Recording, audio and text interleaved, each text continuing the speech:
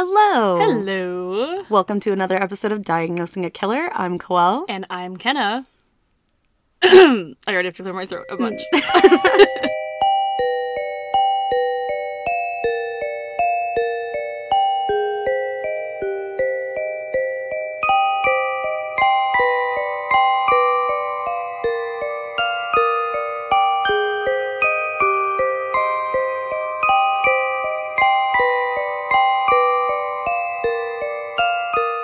Nice to see you.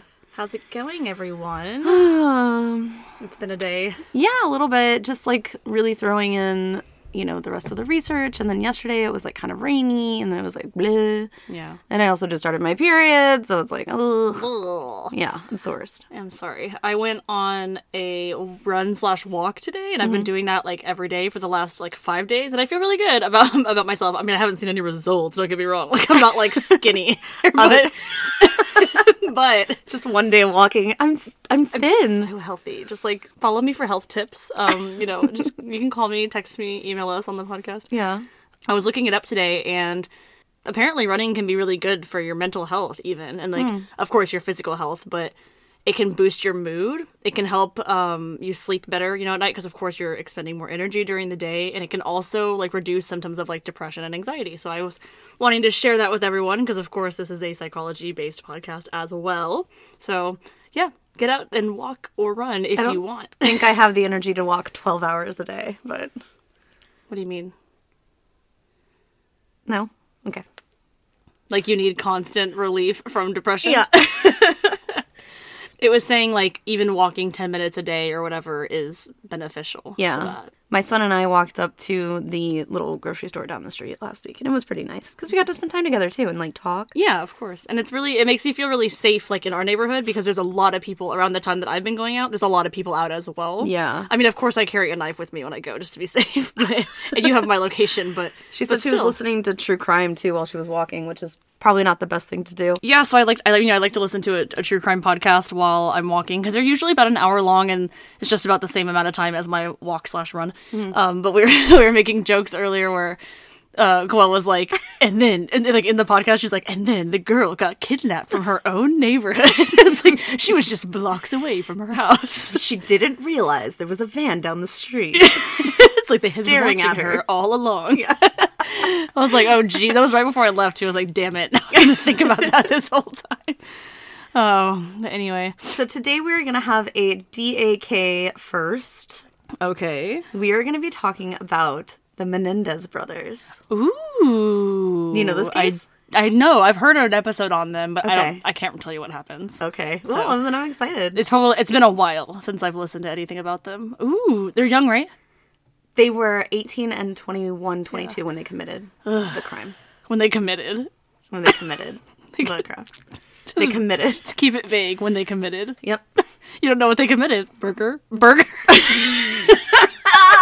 to a strong start. They committed burgers. I was trying to say a burglary and murder at the same time. I said burger. Burgers. Oh, God. So Jose Menendez was born in Cuba in 1944. He was born to an upper middle-class family in Havana, Cuba. Jose's mother was a sports Hall of Fame swimmer, and his dad was a soccer player who later owned his own accounting firm. His parents' sports careers weren't necessarily the most profitable jobs, but the family was very well known and respected throughout Havana. In 1959 to 1960, when Castro overthrew the Cuban government along with his revolutionists, things began to change very quickly. The upper and upper middle class were actually forced to relinquish their properties while farms became government property. It was essentially about leveling everything out, right? So that, take from the rich, give to the poor, kind of a leveling out. Castro felt just that the U.S. had way too much influence over the people of Cuba at this time. So lots of things began to change very quickly. Like I said, it wasn't the type of standard of living that the family had been used to up until this point.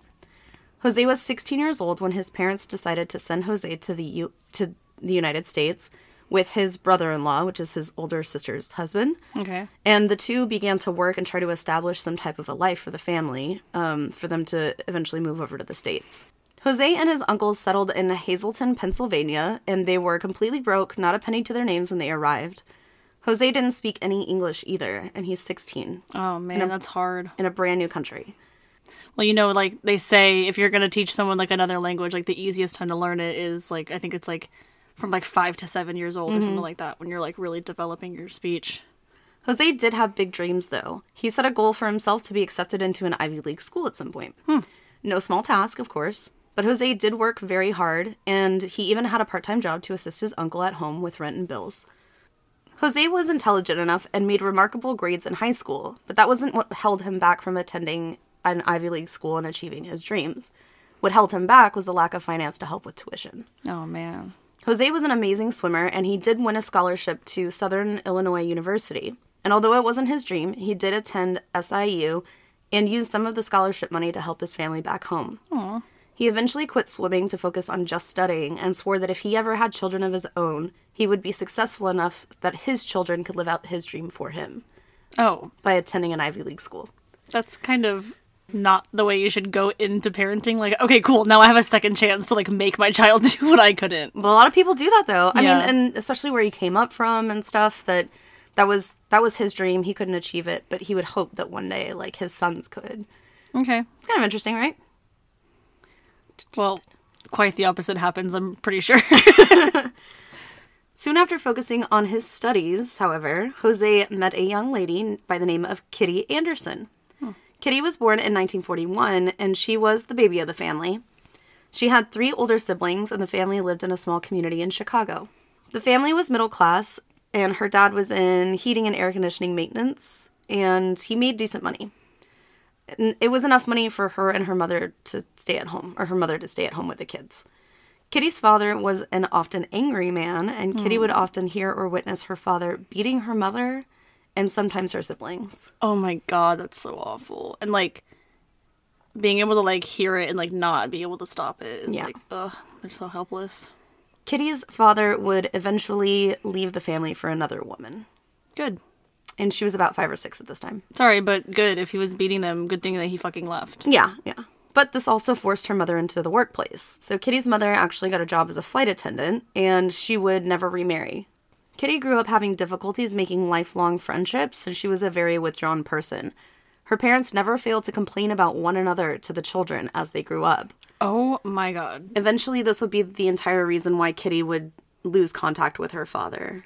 That's one of those things that we've talked about before. It's like, don't bring kids into adult problems. Yeah. Like, they do not have the capacity to understand those complex emotions. So bringing them in, like, literally is going to It fuck breaks them their up. brain. Yeah, it breaks their little brains. God, it's awful. Kitty described that her parents' divorce was likely the worst thing that had ever happened to her and her family. Yeah, and if they had split amicably, that might not be the remembrance that she has of that. Or had no contact with her dad, like, at all, you know what I mean? Yeah. But, you know, she also still has siblings, older siblings that probably still talk to the father.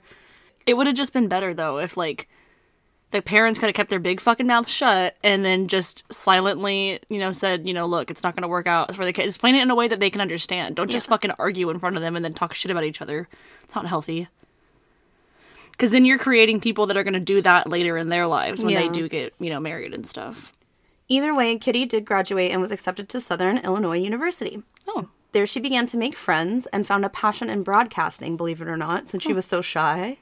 She loved learning about radio and television, and she actually became quite popular. Over the course of her 4 years at SIU, Kitty was thriving. She actually became so confident that she would participate in 1962's Miss Oak Lawn beauty pageant. Oh, no. Isn't that cute? What? That's really cute when you said beauty pageant, and all I can think of Beauty now is pageant. France! France! Oh, that poor woman. woman. Everyone knows that. I know What's that your favorite everyone food? Fries! Oh, it's awful. Oh, man. All right. Kitty had decided after graduation that she would move to New York to continue to pursue a career in radio and television. Cool. However, right before she graduated, Kitty met Jose. Oh, This was during his freshman year. his freshman year, and she was a Yes. senior? Yes. Scandaloso. Right?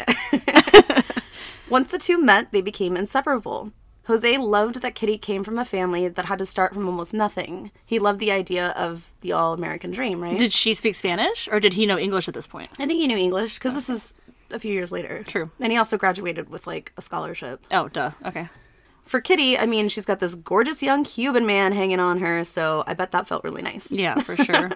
She was really attracted to Jose. Not only that he was an attractive man, but that he had come to America to make his own life, and he was successful at that. Well, he's clearly, like, he has grit, and he's passionate, you know, and he knows what he wants out of life. That's attractive. You know, it's an attractive quality to have. Yeah.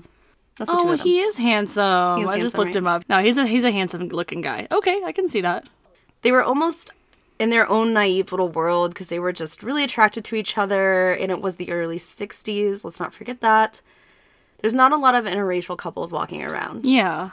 Most of Kitty's friends wouldn't approve of their relationship since he was Cuban. I'm sorry. Kitty was white. Yes, okay, Kitty was a white woman. I didn't know if I heard that or not. So not only that, but they were kind of judged by their age gap as well. You know, like, I mean, you even mentioned a little bit, like, oh, it's a freshman, senior, ooh, you know? Which doesn't seem like a big deal now. We kind of, like, laugh at that, but then it was a little serious for her parents. Yeah, I don't know about all that. Yeah. So Jose's parents didn't approve of the relationship either. They believed that Kitty and her family were not as affluent as they were. Therefore, thought that maybe she might have been a little money hungry. Which is interesting, right? Because they still see themselves as affluent people. Wait, I'm sorry. His parents? His parents. That? Still back in Cuba. Oh, okay. Yeah. Okay. But remember after Castro came in, yeah. They don't really have as much as they used to, but they still consider themselves to be affluent, and she was not. Okay. Yeah. So they kind of seem like, okay, does she really have interest in him, or is she just, like, looking for, you know, something else, the ulterior motive? Mm-hmm. And then especially since he's worked so hard to get where he's at, they might have thought, yeah, that's true. She's trying to come and swoop. And she was older, you know? She was older. True. They thought... She's going to be along for the ride while he does all the hard work. Exactly. So when the concept of marriage came up, they further tried to convince Jose that this was not the best move for him, and they wanted him to focus on school. Kitty would graduate from SIU, and in an effort to remain in the relationship, Jose left his swimming scholarship behind and went with Kitty to New York to pursue her career. His, like... whole life, like, achievement, like, he wanted that, that makes sense why he wanted it for his sons, because he left school and didn't, oh my god, just for a woman. Right? Just for a woman. They better have lived a happily ever after life. Well, we're into that. So he enrolled in Queen's University, I'm sorry. Kitty began to teach, and actually within a year of them moving, Jose's mother and father would actually leave Cuba and come to stay in the New York area. And they were just, like, cool with him leaving, and they were like, let's come visit you, or they're going to try to, like, go change his mind. I don't know. I'm sorry. Were they married at this point? No. Oh, they just moved away together. Right. Okay. Although the growing pressure of the family continued to be ever present, Jose and Kitty would elope 1963. There it is. There it is. There's usually an eloping in this story. It's just funny that it is not the main topic person that has been. I mean, I don't know. Maybe in the future they do. Let's see. So with Jose still in school at Queen's University and wanting to support his dreams of being the breadwinner for a future family, Kitty decided to not obtain her master's degree, even though she was teaching at this point. She decided to not continue her education. It's like, they're just like, this is like a theme in there. They're just dropping out of school back and forth. Yes. That's their thing. She would eventually accept the fact that she would not be pursuing a career in broadcasting, which is really sad, because that was her dream, you know? Yeah. Hey, but love makes people do crazy things. It's true. Jose would graduate from Queen's University with a CPA degree and began working for an accounting firm in 1967. So they've been together for 4 years at this point. Okay. By the following year, the couple would become pregnant, and Joseph Lyle Menendez was born January 10th, 1968. Ooh. It's my birthday. 20 years before you. Yeah, he's 20 years older than I am. Kitty quit her job and decided to be a stay-at-home mom full-time. Okay. Jose continued to climb the ladder in the firm, but after a major disagreement with another manager about the direction that the company was going, Jose decided to leave the firm and began working for Hertz. Okay. He was successful here as well throughout 71. That's where Mom and Dad bought their car from today. I know. As soon as I saw that, I was like, hey. Hey, yeah, by the way, our parents got a new car today, and it's freaking nice, and I'm so jealous. I'm excited for them. Oh, yeah, no, they haven't bought a new car for themselves, either one of them, in probably... Never. 8 years. Never. Well, I'm saying they haven't they've been driving the same vehicles for the last, like, at least 8 years, but they've never bought a new car. I don't think I've ever bought a new car. And well, this one's technically 2 years old too. Yeah, but it's slightly used, Yeah. but it's very nice. it's a very nice car. So all throughout 71, Jose was successful with Hertz. He welcomed his second son, Eric, on November 27th, 1971. 72 and 73 passed while Jose rose through the Hertz company from becoming executive to chief financial officer and then eventually in 1979, worldwide general manager. Jeez. So he was like Doing the damn nose to thing. the grindstone, doing it, yeah. By this time, however, Jose had become hardened. Several of his employees throughout the years had lobbied complaints against Jose for being verbally abusive and had stated that he was known to have such a ridiculous standard that rarely any employee was able to meet his mark. Like, impossible standards. What does that sound like? That sounds like the mental breakdown that we did a couple days ago about narcissistic personality disorder. Yeah. Not making assumptions here. That just sounds like one of the symptoms. So I know we went through those years pretty rapidly, but now we're in 1980. Jose would once again switch careers and began to work for RCA Record Company. In the same year, he would sign the Eurythmics. Sweet dreams are made of... Yeah, the Eurythmics. In an effort to kind of reframe what RCA was doing, just to make it like a little bit more hip. This is in I want to say 82 when they signed. But of course, Jose was really successful at this venture for the most part, but yet he has this tyrannical way of overseeing others that is just like ever more present. Yeah. Like way more buckled down than he was previously, and even previously, and even previously. It's just like years and years and years go by, and he's just this very hard individual to get to understand. He's like leaning almost like too far into his career. Yes. Yeah. Jose would ask his colleagues to call him Joe, and in order to integrate himself into a mostly white industry. You need to call me the Colonel. Call me the Colonel. You gotta call me the Colonel. He would actually regularly poke fun at white colleagues when making simple mistakes in order to make himself seem superior. Which is Ew. interesting, right? Huh. And just, I guess, to make himself feel, again, more important, more superior, Yeah. smarter. Jose had made a few questionable business decisions, but overall, Jose was making more money than ever. Jose, being at the head of the household, would oftentimes make family decisions without consulting Kitty, like where they would live. Hell no. You know what I mean? Absolutely Just like, not. this house isn't good enough, we're moving. Yeah. Pass. Jose wanted his sons to live out his dreams of being rich, successful, and attend Ivy League schools. Red flags. All the way around. Jose would often tell the children what to eat, what to wear, how to speak, who they were allowed to be friends with, and what they could watch and read. Okay, it's one thing to want the best for your kids and to want them to not have to grow up the way that you grew up, but that's beyond controlling. They're not your little employees. Yeah. They're your children. Oh my gosh. Jose would often quiz the kids at the dinner table about current events. Mostly Lyle. He was given the harder questions because he was older. What's his name? Lyle? He was born Joseph Lyle, but he went by his middle Oh, okay, name, I yeah. see. I was like, I didn't remember that being his name. Yeah, I think like Joseph because it was close to Jose or Yeah, Joe, yeah. right? Like Oh. making it feel like I'm Joe Sr. and this is Joe Jr. You know Yeah, what I mean? yeah. That's kind of the way it... But he went by Lyle. Growing up, the boys would begin to develop stutters, anxious stomachs, often having stomach aches, and would grind their teeth in their sleep from the stress. God, that's so terrible to impose, like such, like, you're holding them to such a high standard and they're children. Like, they're gonna probably get, like, stomach ulcers or something. Like, that's not good for your fucking And this physical isn't- health. It's just, and they're young. Like, that's so, it's so They're sad. like 9 and like 11. Oh my God. They're just kids.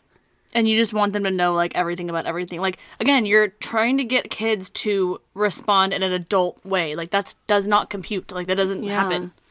The boys were very average when it came to their grades, and it was suggested to the Menendezes that both of the boys had suffered from some kind of a learning disability. This was immediately shot down by Jose, as he was not willing to admit that his boys needed academic help. Oh my God. Which- So not only is he, like, making these things happen, but now he's like, nope, they're perfect. Nope, They're perfect. They're perfect. There's nothing wrong with them. No.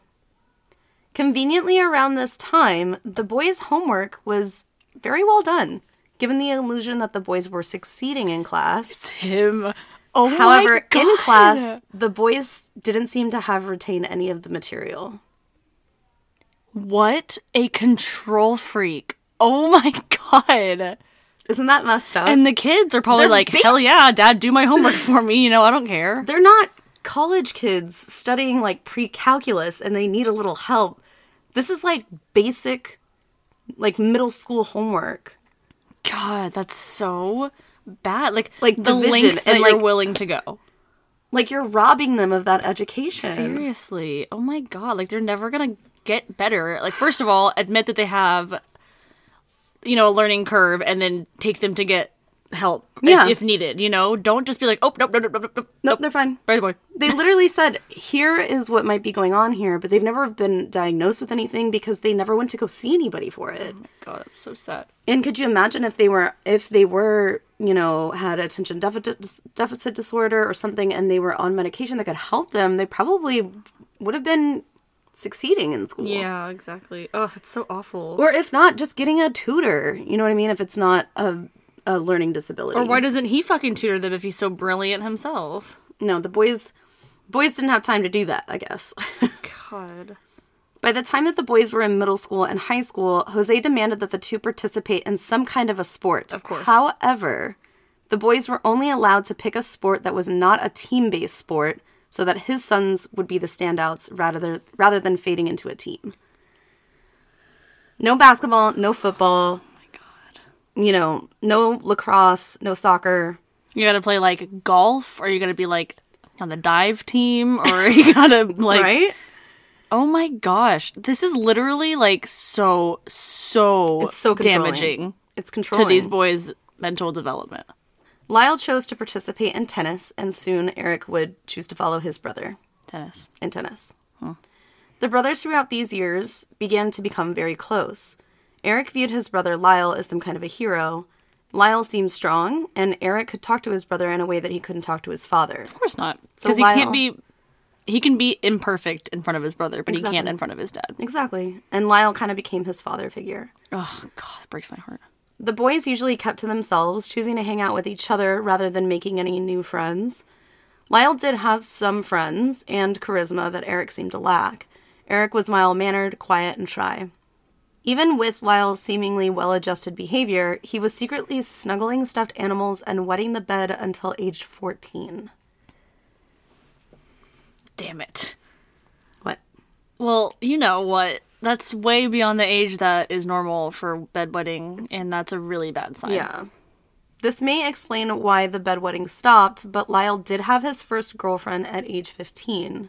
Okay. So maybe it might be like a distraction of some kind or like a growing up type deal. Okay, That's yeah. why I thought like maybe that is interesting because I don't know how those two things would correlate, but maybe might it was like be- a mental change, you know? yeah, It was like a okay. maturity of some kind Yeah, maybe or like focusing on I don't know. It didn't really specify if there was like this specific shift. Or maybe it's documented that it stopped at that age because he said it stopped at that age, and maybe it actually didn't, Maybe it didn't. you know? So her name was Stacy. Stacy was a sweet girl, and she fit into this kind of prim, proper facade that the Menendezes had going on. So she kind of fit in perfectly. She worked on the tennis team as a manager, like at their school. They went Okay. to Princeton Day School, and so part of... I told you my throat is dry. I sound like Voldemort. So she was like, you know, like in high school, there's like some people that are part of like the equipment team or whatever. So she's like a manager, right? And he's playing tennis on the team.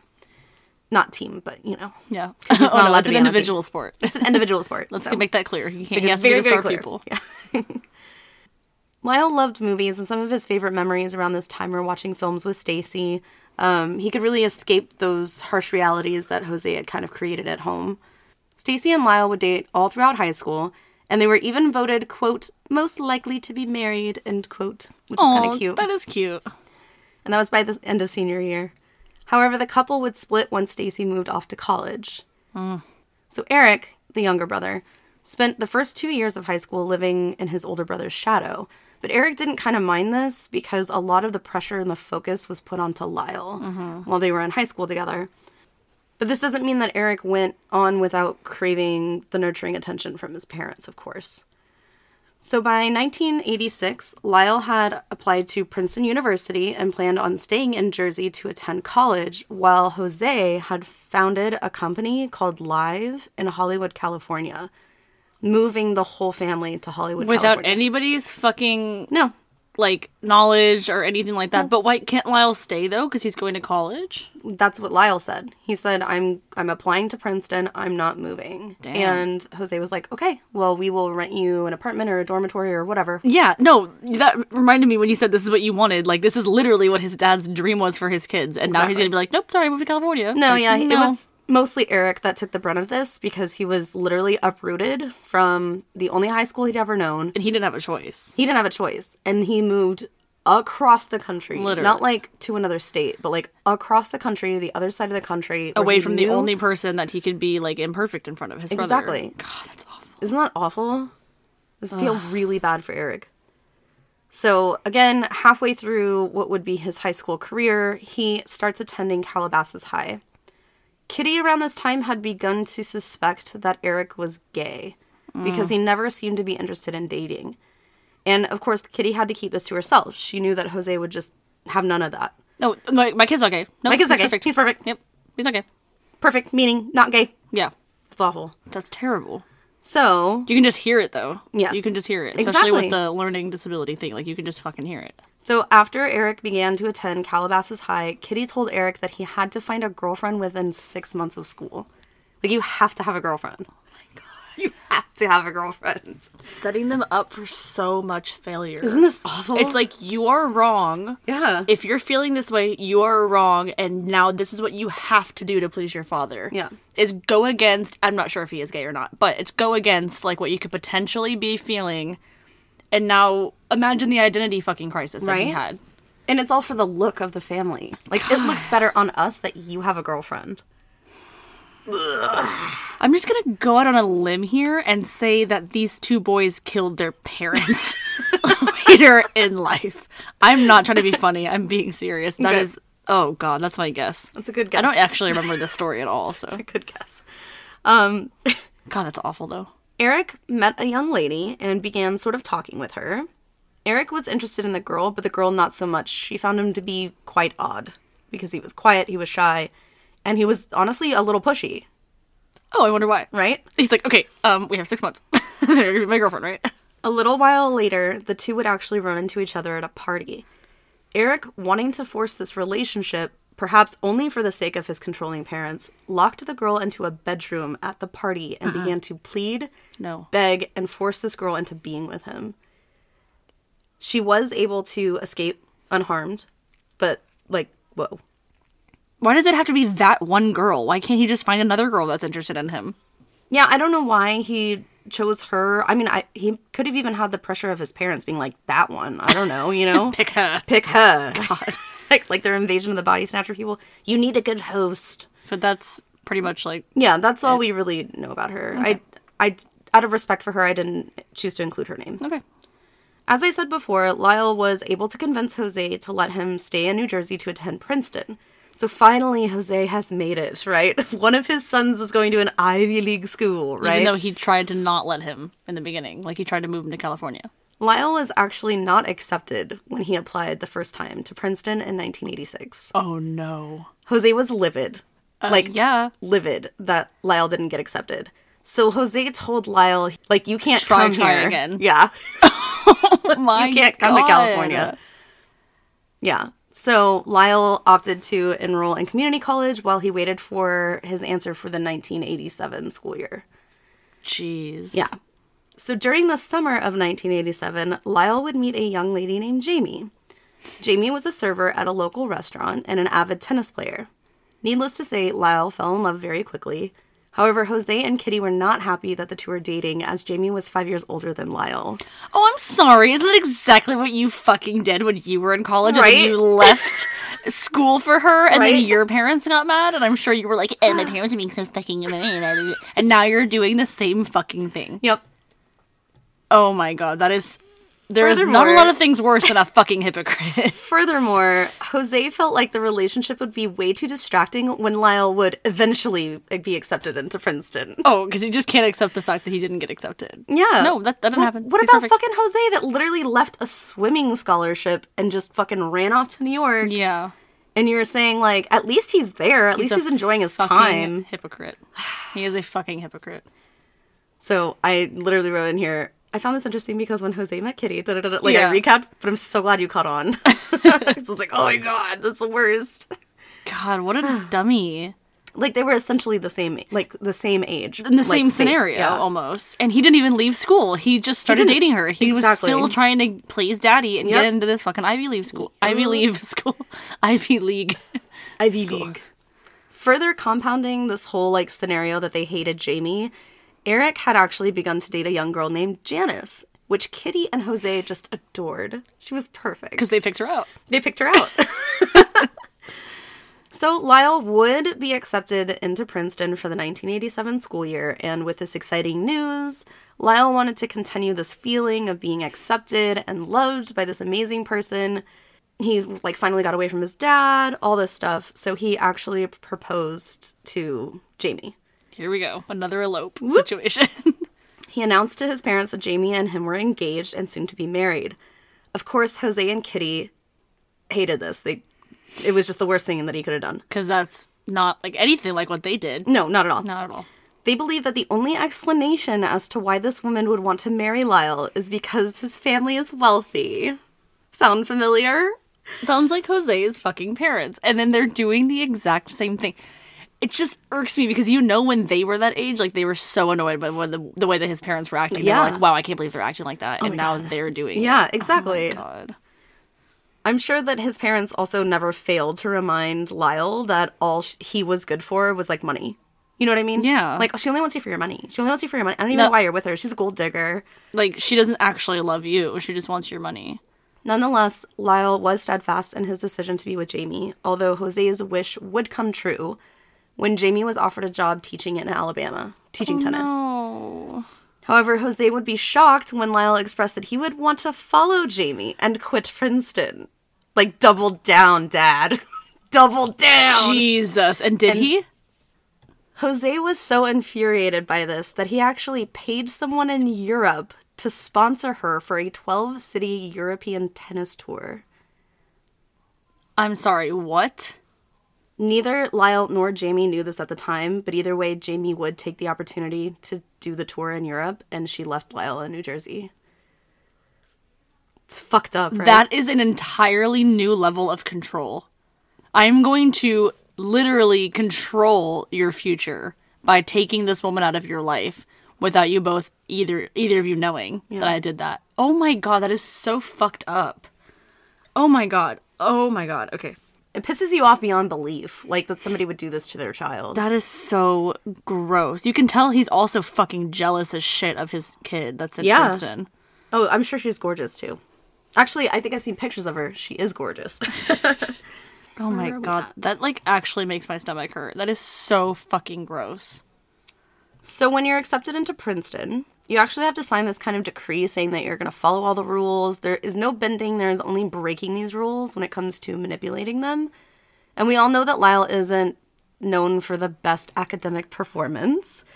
So with his first semester at Princeton, Lyle would be accused of plagiarism. By who? Of course, Lyle had a beautiful excuse as to why his paper looked so much like his lab partner's. But this would not save him from having to attend a disciplinary hearing before a committee. Oh my God. So he It's did like plagiarize. very serious. It's like very serious. He did it though. Well, I didn't really put it in here, but essentially he had said that on a family trip to California, he had taken his, like, study journal or something with him.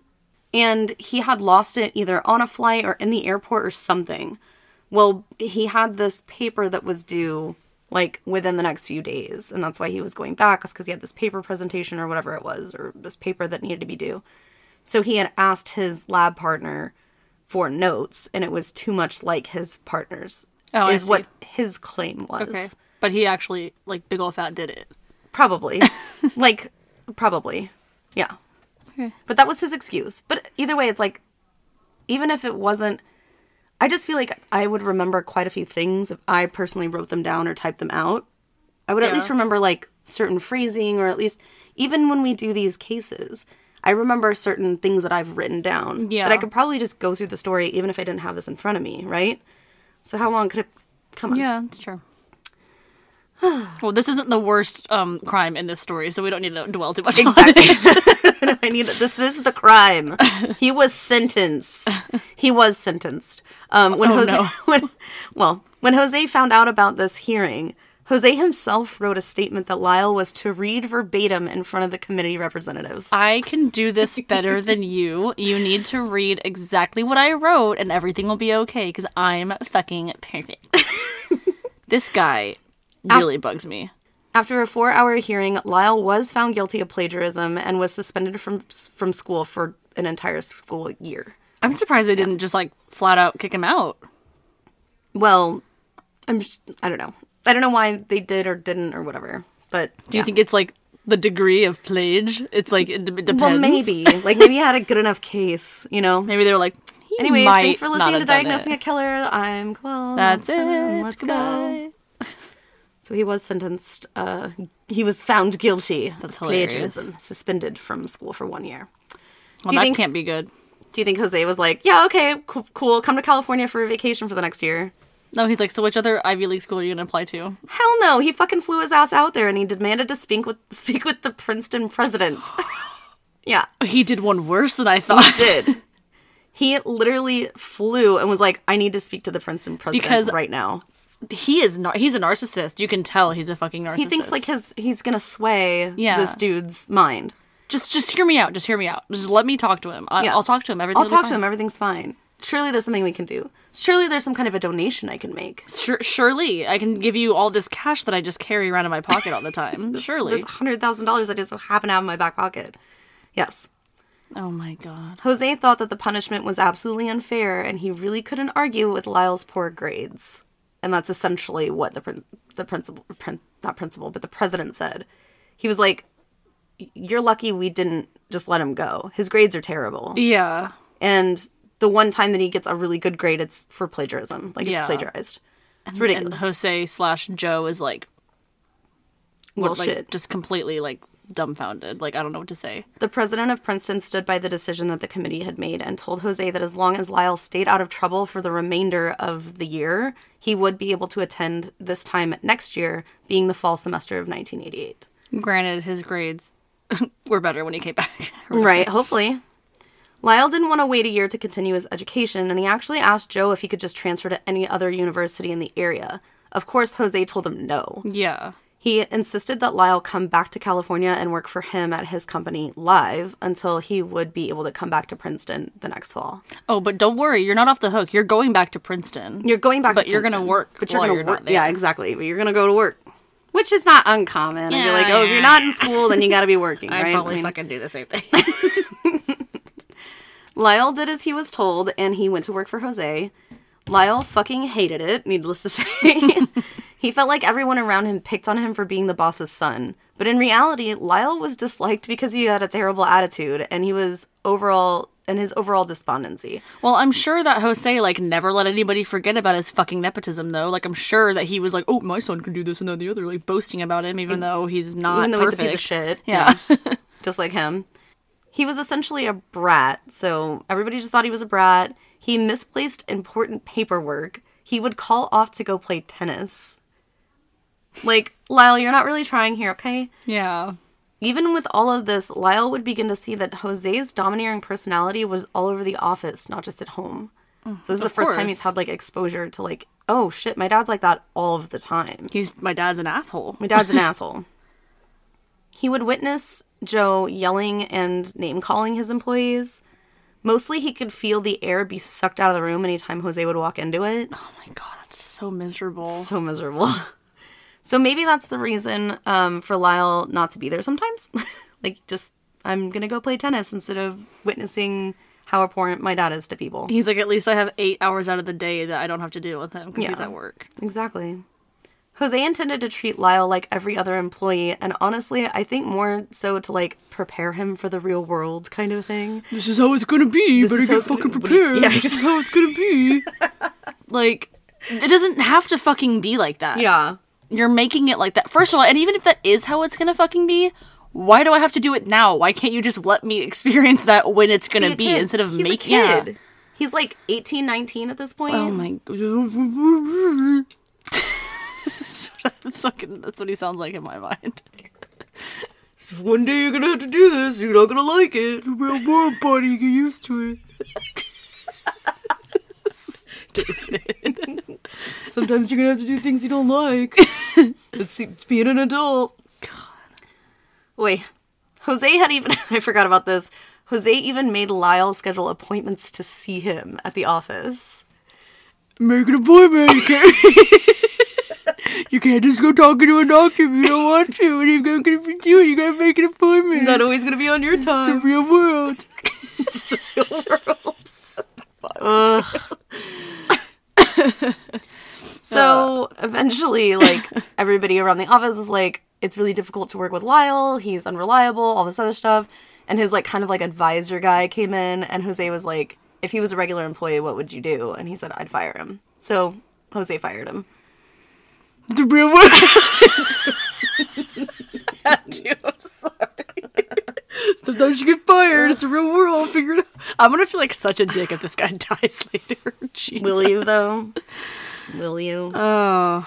During this time that Lyle was working for Live, Eric was somewhat thriving on his own in school. I was just about to ask about Eric. Yeah. What's he doing?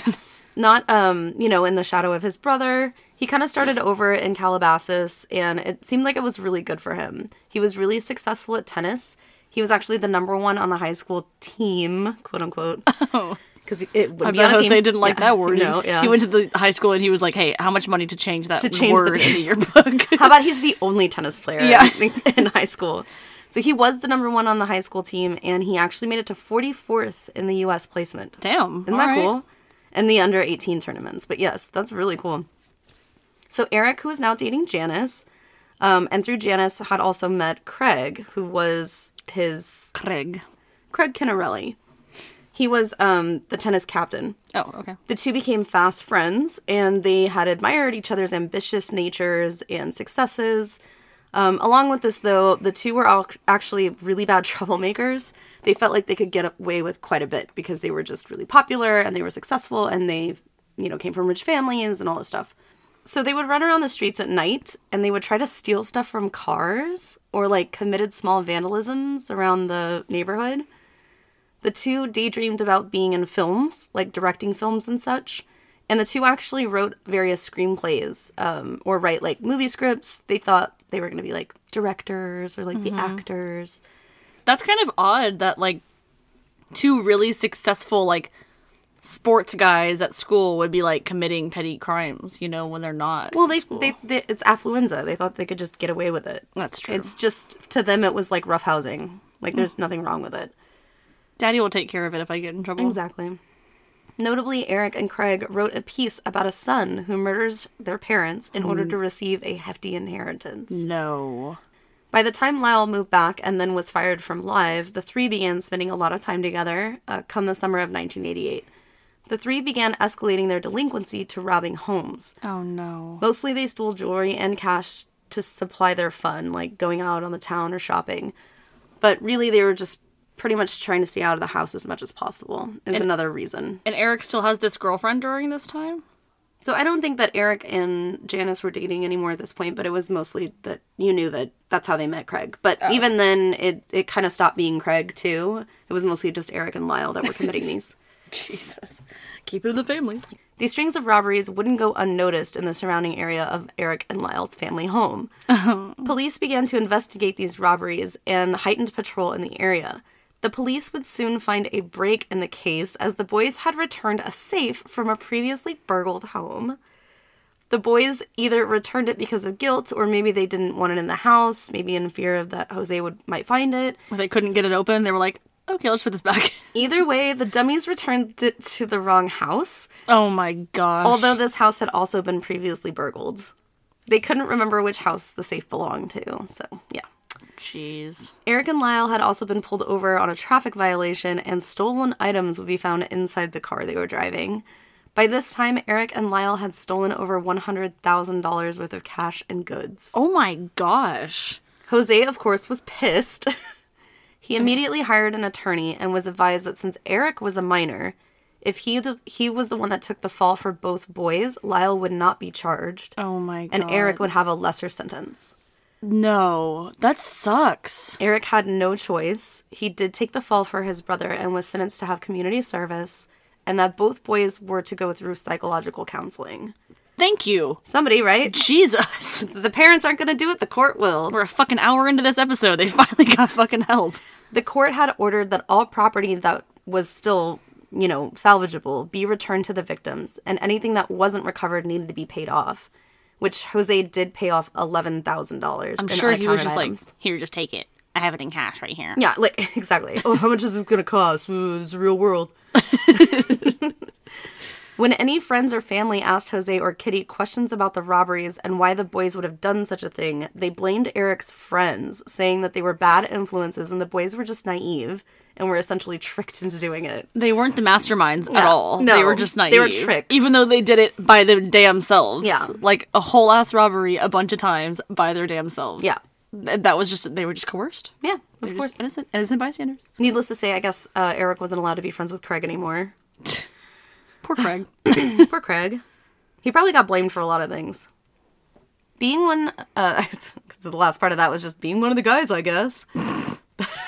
They're just being one of the bros. Just the guys. It's real life. It's like 6 strangers living in one house. True story. Is it 6 strangers or 8? It's 7. Oh, shit. 7 strangers living in one house. True story. I love that. You don't need real ink to make an impact. Let the power of temporary tattoos tell your story. Temporary Tattoos specializes in a wide range of temporary body art, including custom tattoos, with the option to add unique effects like metallic, glitter, glow-in-the-dark, and so much more. Temporary tattoos are easy to apply and last up to 5 days. When you're ready for your new look, simply remove your fake tattoo using their lemon-scented removing wipes, rinse, and repeat. Temporary Tattoo, experiment with a new look without the commitment. Use the link in the show notes below for 10% off stock tattoos and bring your new look to life. Both brothers completed counseling treatment, although Good. Eric liked his psychologist so much, he really felt like it helped him, so he continued to seek counseling afterwards. Oh, that hurts my heart. With the same guy. So this, yeah. After this incident, Jose felt the immense judgment of the people all around him in his neighborhood, since his kids had, robbed everybody's fucking house. So he just up and left. Everyone just moved. He claimed that the family was receiving harassing phone calls, that his tires had been slashed on a few occasions, and he just overall didn't feel safe. So he decided that the best move was to move closer to Beverly Hills. Oh my god, your kids are the fucking problem. It's not anyone else. It's your children. I just and you. He's like, oh god, I just don't feel safe. Let's move to one of the biggest fucking neighborhoods. Most expensive city. Affluent fucking city. Where Nobody all will the find cool us people. there. Well, that's a narcissistic tendency too. You want to surround yourself with people that are high status. It's true. And then, okay, so not only that, but I was just thinking all of these people that are around him in this Calabasas area that's talking shit about him and all this sort of stuff. He's like, I'm going to prove them better. I'm going to get a gigantic house and they're going to see their talking isn't going to keep me down. You know what I mean? Calabasas is a really nice part of Calabasas. Oh, Calabasas is really nice. I'm not saying that's where the Kardashians live. I know. Or Some of lived. them. It's just that it's not in the city. Yeah. That's the whole thing. Yeah. It's not close to Beverly Hills. It's not in the middle of it all. That's Exactly. It's not in the middle of it all he wants to be. People go to Calabasas to escape Beverly Hills. Yeah, You know what I mean? exactly. But that's the whole thing. It's it would be the equivalent of saying, I live in New Braunfels in this really nice area, but I'm gonna move to San Antonio because it's a city, or I'm gonna move to Austin because it's a city. You know what I mean? More It's populated. it's more populated. It's more expensive. It's more whatever. people for me to boast around. Exactly, and that's what I mean. That's so gross. So Lyle would go back to Princeton in 1988 for the fall semester. Oh, he went back. He did. Well, of course, he was going to stick around his fucking... especially not after that. True. Jesus. Ugh, I'm sure he was excited to go back. After he got himself arrested. He was shocked, however, to see that his once single-tenant arrangement was not honored this semester, and Lyle was given a roommate in the dormitories. Lyle called his father immediately and told Jose about this arrangement. He's pouting. And of course, Jose flew into a rage about this. Once again, he wrote a letter, Jose wrote a letter to the school requesting that Lyle be in a single room, and it didn't matter the cost. Yes. I'm going to write a letter. I'm gonna write a strongly worded letter. I love to say that. So stupid. Like, I ordered extra avocado, and when I got home, it wasn't on my sandwich. I'm gonna write a strongly worded letter. Yep. Dear Mr. Royal Hampton. Lyle met a man this semester named Donovan. Donovan loved to travel, cross country. He happened to just land at Princeton to finish his degree, right? Is this his roommate? No, just a friend. And they were roommates. But did they honor the single dorm thing? Yeah. Ew, they did. Yeah, they Ew, did. So he got what he wanted yet a fucking again. Yeah. Him and Jose Of course, got what they wanted. Exactly. Well, they didn't want him to be distracted. Oh, of which course is not. so funny because Lyle was always described as, like, never leaving his dorm. Like, ever. Like, not even to do, like, extracurricular activities. It was just, like, tennis, kind of, and then, like, studying, quote unquote. Yeah. Sleeping. Sleeping. He was probably uber depressed. He was probably excited to have quiet. It's true. Fuck. Lyle and Donovan became fast friends, and the two were almost inseparable. Kitty and Jose permitted Donovan to be Lyle's friend, and even offered to pay Donovan. Donovan. Who's Donovan? I don't know who that is. It's Donovan's brother. They paid Donovan to complete Lyle's homework and research papers so that Lyle wouldn't fail and he could just focus on tennis. My God. No, they fucking didn't. Yes, they did. Coinciding with this, Lyle would continue to rob in the local area, specifically in the family's old neighborhood and the dormitories. This is enabling at its fucking finest. It's like, oh, he couldn't possibly be bothered to study. He needs to rob things. Ugh. Oh my God, that's disgusting. Rumors began to spread that either Lyle or Donovan could have been the perpetrator due to the mistaken eyewitness that saw one of them go in and out of a dormitory. Okay. Lyle saw his opportunity for an out. In a big display, Lyle and two other friends would loudly confront Donovan as being the person who was sneaking into rooms and stealing from other students. Oh, that's so dick. Isn't that fucking disgusting? Ugh. He just, like, first of all, he's literally getting you through school by doing the academic shit for you, and now you're just gonna turn on him and, oh my God, make him out to be this criminal. After these very serious allegations that were made, Donovan was so embarrassed and distrusted by others that he would quit Princeton and move away. Oh my God, that breaks my heart. That's so sad. Poor Donovan. He's the true victim. Well, at least he got away when he fucking did. Jesus. Eventually, Lyle would be investigated for these crimes after a buddy of Lyle's listened to an audio recording that Lyle recorded of himself burglarizing a home. Yeah.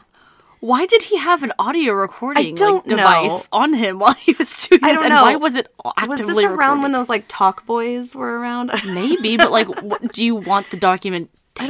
Or, like, guess. maybe, no, you know what it was? He's so dumb because he couldn't remember where he stole the safe, and so he has to document, because now if he steals something he has to return, he has to remember where he was. Duh. That would make so much sense. We didn't get caught again if he ever felt the need to return something. Yeah, no, definitely. I mean, that had to have been the motive for sure. Like, there's no other explanation other than he's just a fucking dummy. Oh my God, that's... Yeah, apparently he had funny. it, like, hooked up to his car, so they were, like, listening to the tape while they were, like, driving down the street or some shit. Sounds like me listening to podcasts in the car. Exactly. It's like listening to a podcast, but it's, like, of yourself robbing people. You don't do that? Destroy this audio recording. Evidence. We're actively been burglaring this whole time. We're actually burglarizing people right now. That's what we're doing. And this is our alibi. We're in a closet, I promise. No, we were recording the podcast. Yeah. We're in whose closet? Whose closet?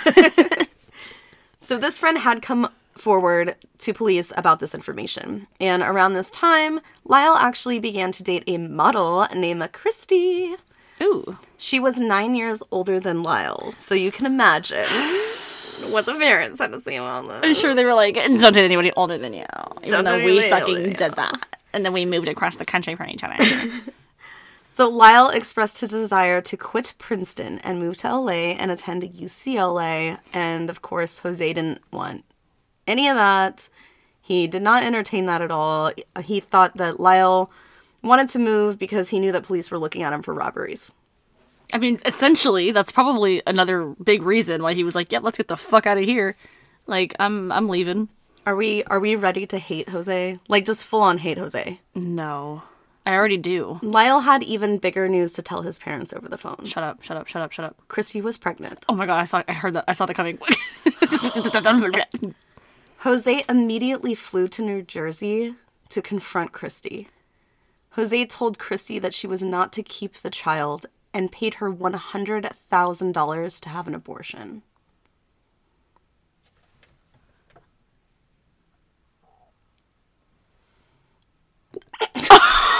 Oh my god.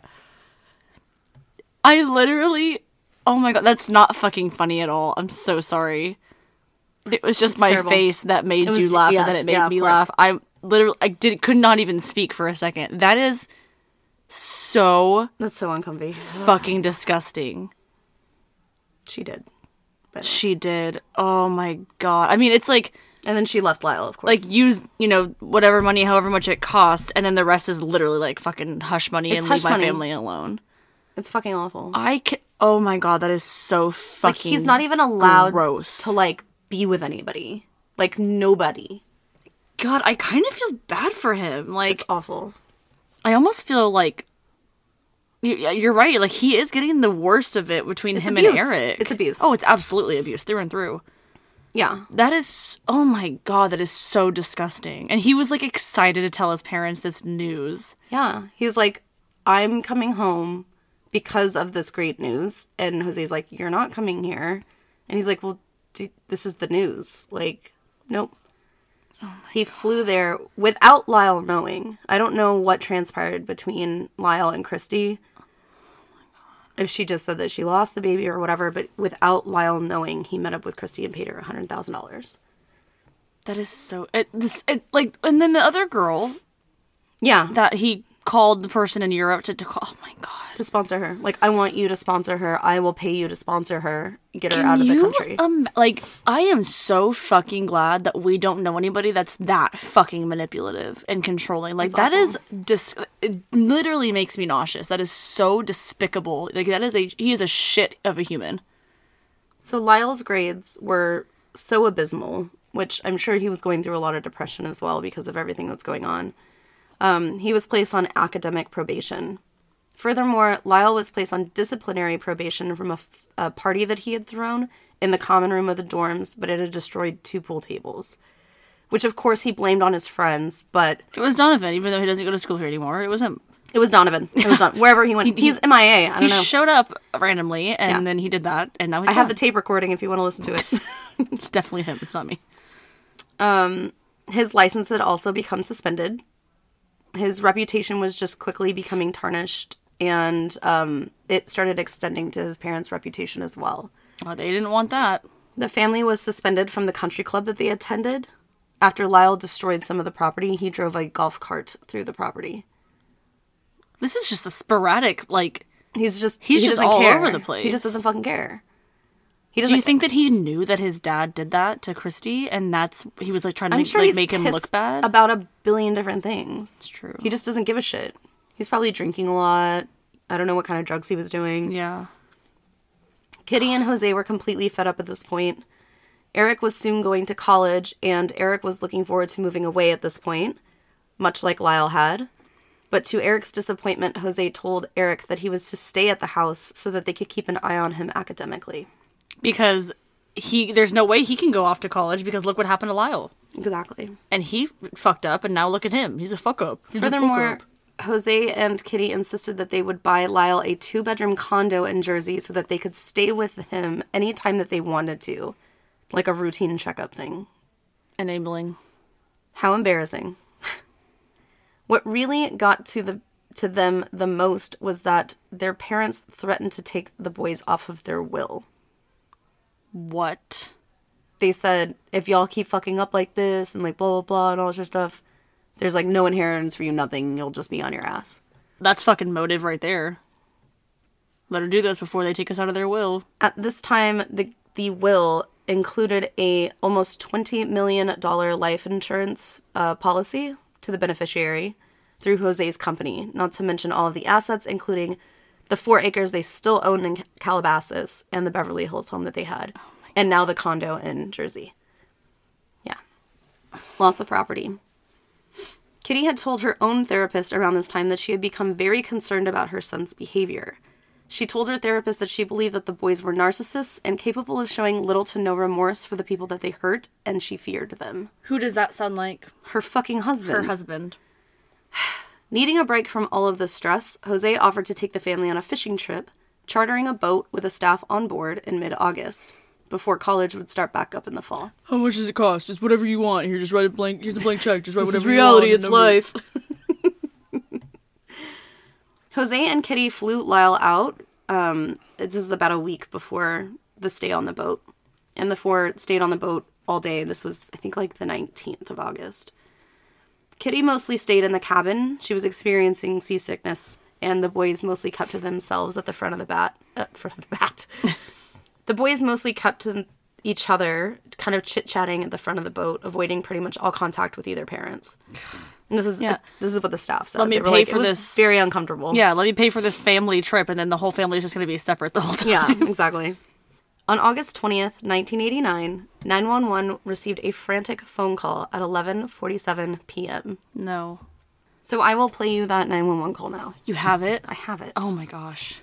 Content warning: if sounds of somebody in distress makes you really uncomfortable, just go ahead and fast forward a few minutes. Probably like 2 or 3 minutes is good. I will detail what is in the 911 call. That way you don't, again, I can just tell you what's in it. You don't have to listen to it, but it is distressing. So yeah, absolutely. So again, this was August 20th, 11:47 p.m. Yes, please. What's the problem? What's the problem? What's the problem? Someone killed my parents. Pardon me? Someone killed my parents. What? Who? Are they still there? Yes. The people... No. Were they shot? Yes, man, were they shot? Yes. They were shot? Yes. 102, 722 North Elmore. What happened?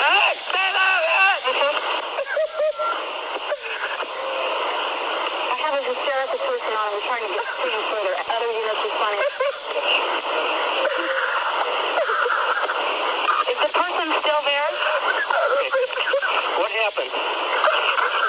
We have units around. What happened? Who shot who? I don't know anything. You came home and found who shot? Mom and Dad. You know if they're still in the house, the people that did the shooting. Get away from them. Okay. Hey, let me talk to Eric.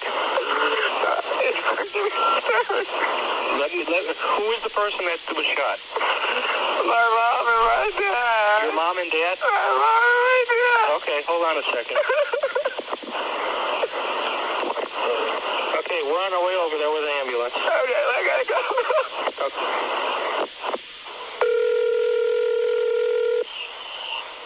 Oh! Hello, this is police department. Yes? Okay, I want you to come outside. Okay, just come out the front door and my brother. Jesus Christ. Wow, that's hard to listen to, and I'm under the assumption that they, had something to do with their parents' murders. So if that is the case, that's like eerily convincing. It's really sad, and it is really just sad. Listening. He's heartbroken. Lyle is heartbroken. I'll just read the transcripts just briefly. The 911 call is taking place. Woman dispatcher answers Beverly Hills emergency. The caller says yes, and he begins to speak, but he's mostly just crying. Mm-hmm. The dispatcher asks, "What's the problem?" The caller says, "Someone killed my parents." She asks for clarification. He just repeats, someone killed my parents. And this is Lyle saying that. She's a little confused. She's saying, are they still there? But she's meaning, is the perpetrator still there? Yeah. Mm-hmm. He says no. And the woman says, were they shot? And Lyle starts to call for Eric, but you can't really make out what he's saying. He's just saying, Eric, like, don't go near them or something like that. Yeah, it sounds like he almost said, like, get away from them. Yeah, get away from them or something. He also tells Eric to be quiet at a certain point. I think he says, shut up or something. The woman is asking for help from another dispatcher and says, I have a hysterical person on the phone. I'm not really sure what to do. Again, she asks, is the person still there? Lyle says, I don't think so. The male dispatcher hops on and says, what happened? Are you able to figure out what happened? And Lyle's just sobbing uncontrollably. You can kind of hear Eric crying in the background as well. The male dispatcher, who has now gotten on the call, says, who shot who? Lyle says, I don't know. I came home and I found them. And then he asks for confirmation. You came home and you found who? He said, my mom and my dad. Mm-hmm. And the male dispatcher is a little confused. He says, oh, you're in bed? What? Are you still in the house?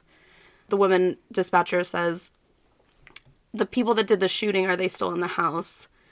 And at this point, Lyle is so hysterical, he starts saying, let me talk to Eric. Let me talk to your brother. And so they try to get more clarification again. It goes back and forth for a little bit. My mom and my dad, your mom and your dad. Okay. Okay, well, we're sending someone over, and it's just a bunch of crying. It's really, really sad. And then they hang up the phone, and then when the police arrive at the scene, they call inside the house to ask the boys to step outside. Yeah. Wow. Yeah, that's really heavy.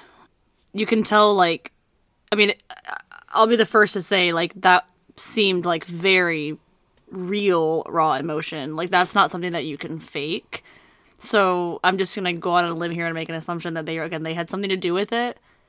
But if that's the case, then that is truly a guilt cry and a what have I done kind of a reaction. So officers arrive at the scene at 22 Elm Drive and begin to inspect the front of the house. And about this is about the time that 911 calls back and says, step outside.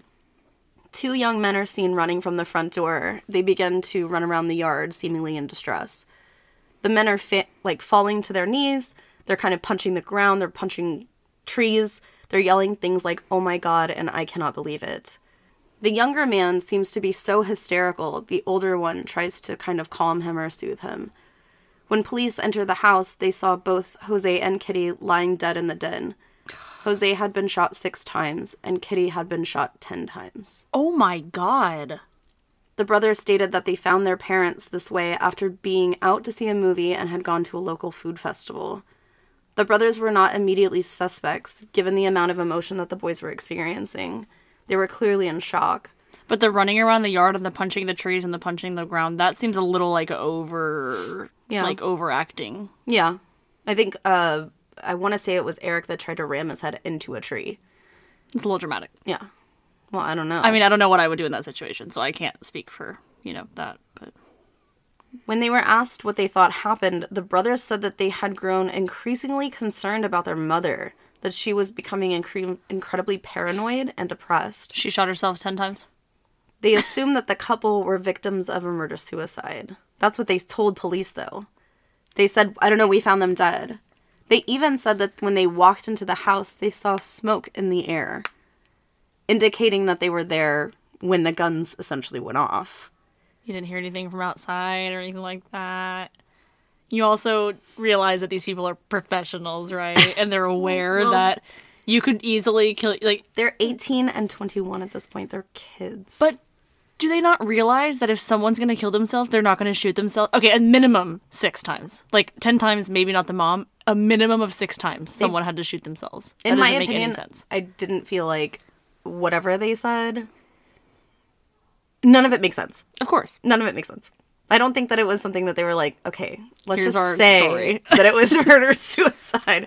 I think maybe just with the commotion of the office, I don't know. They were just trying to throw anything in the air, see if it would stick. What I'm saying is that if you found 2 people that had clearly been shot, what would you think? Sorry. You don't know how many times they were shot, right? So they are telling the police officers it might be a murder-suicide, even though it's clearly not. Yeah, but, like, that just says something that... Okay, That's like when like when people call 911 and they're like, oh, my wife was shot 12 times to death. I think it was a suicide, you know, or whatever. to death. Well, do you know what I'm saying? And then but it had, or like when people stumble upon someone who clearly died a violent death, you don't know if it's a gunshot or stabbing or a whatever. You know what I mean? It's true. Or a bludgeoning sometimes. There's been plenty of people that call and it's like, I think someone's been shot, but they've actually been bludgeoned or something, you know? So I'm wondering if that's not why they said that, is because they're like, well, shit, I have to, like, remove myself so far away from it. Like, actually pretend like I walked in on these two people dead, and then, like, what would I say? Exactly. But okay, let's just hypothetically say that they didn't have anything to do with this. The fact that one of their first thoughts is to say murder-suicide, like, I would be concerned that would be the first thing that they said. Like, they're like, well, come to think of it, Mom was acting kind of crazy. Well, murder-suicide. It's like, whoa, what's leading you to believe that your parents are capable of a murder-suicide? Jose. Yeah, but the mom? Yeah, well, but it could have been him, too. Nah, that guy was way too narcissistic. He wouldn't have killed himself. That's true. I'm sorry, I don't want to speak ill of the dead, and it's fine.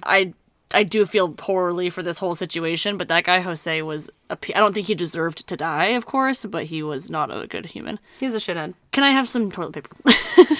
Some toilet paper.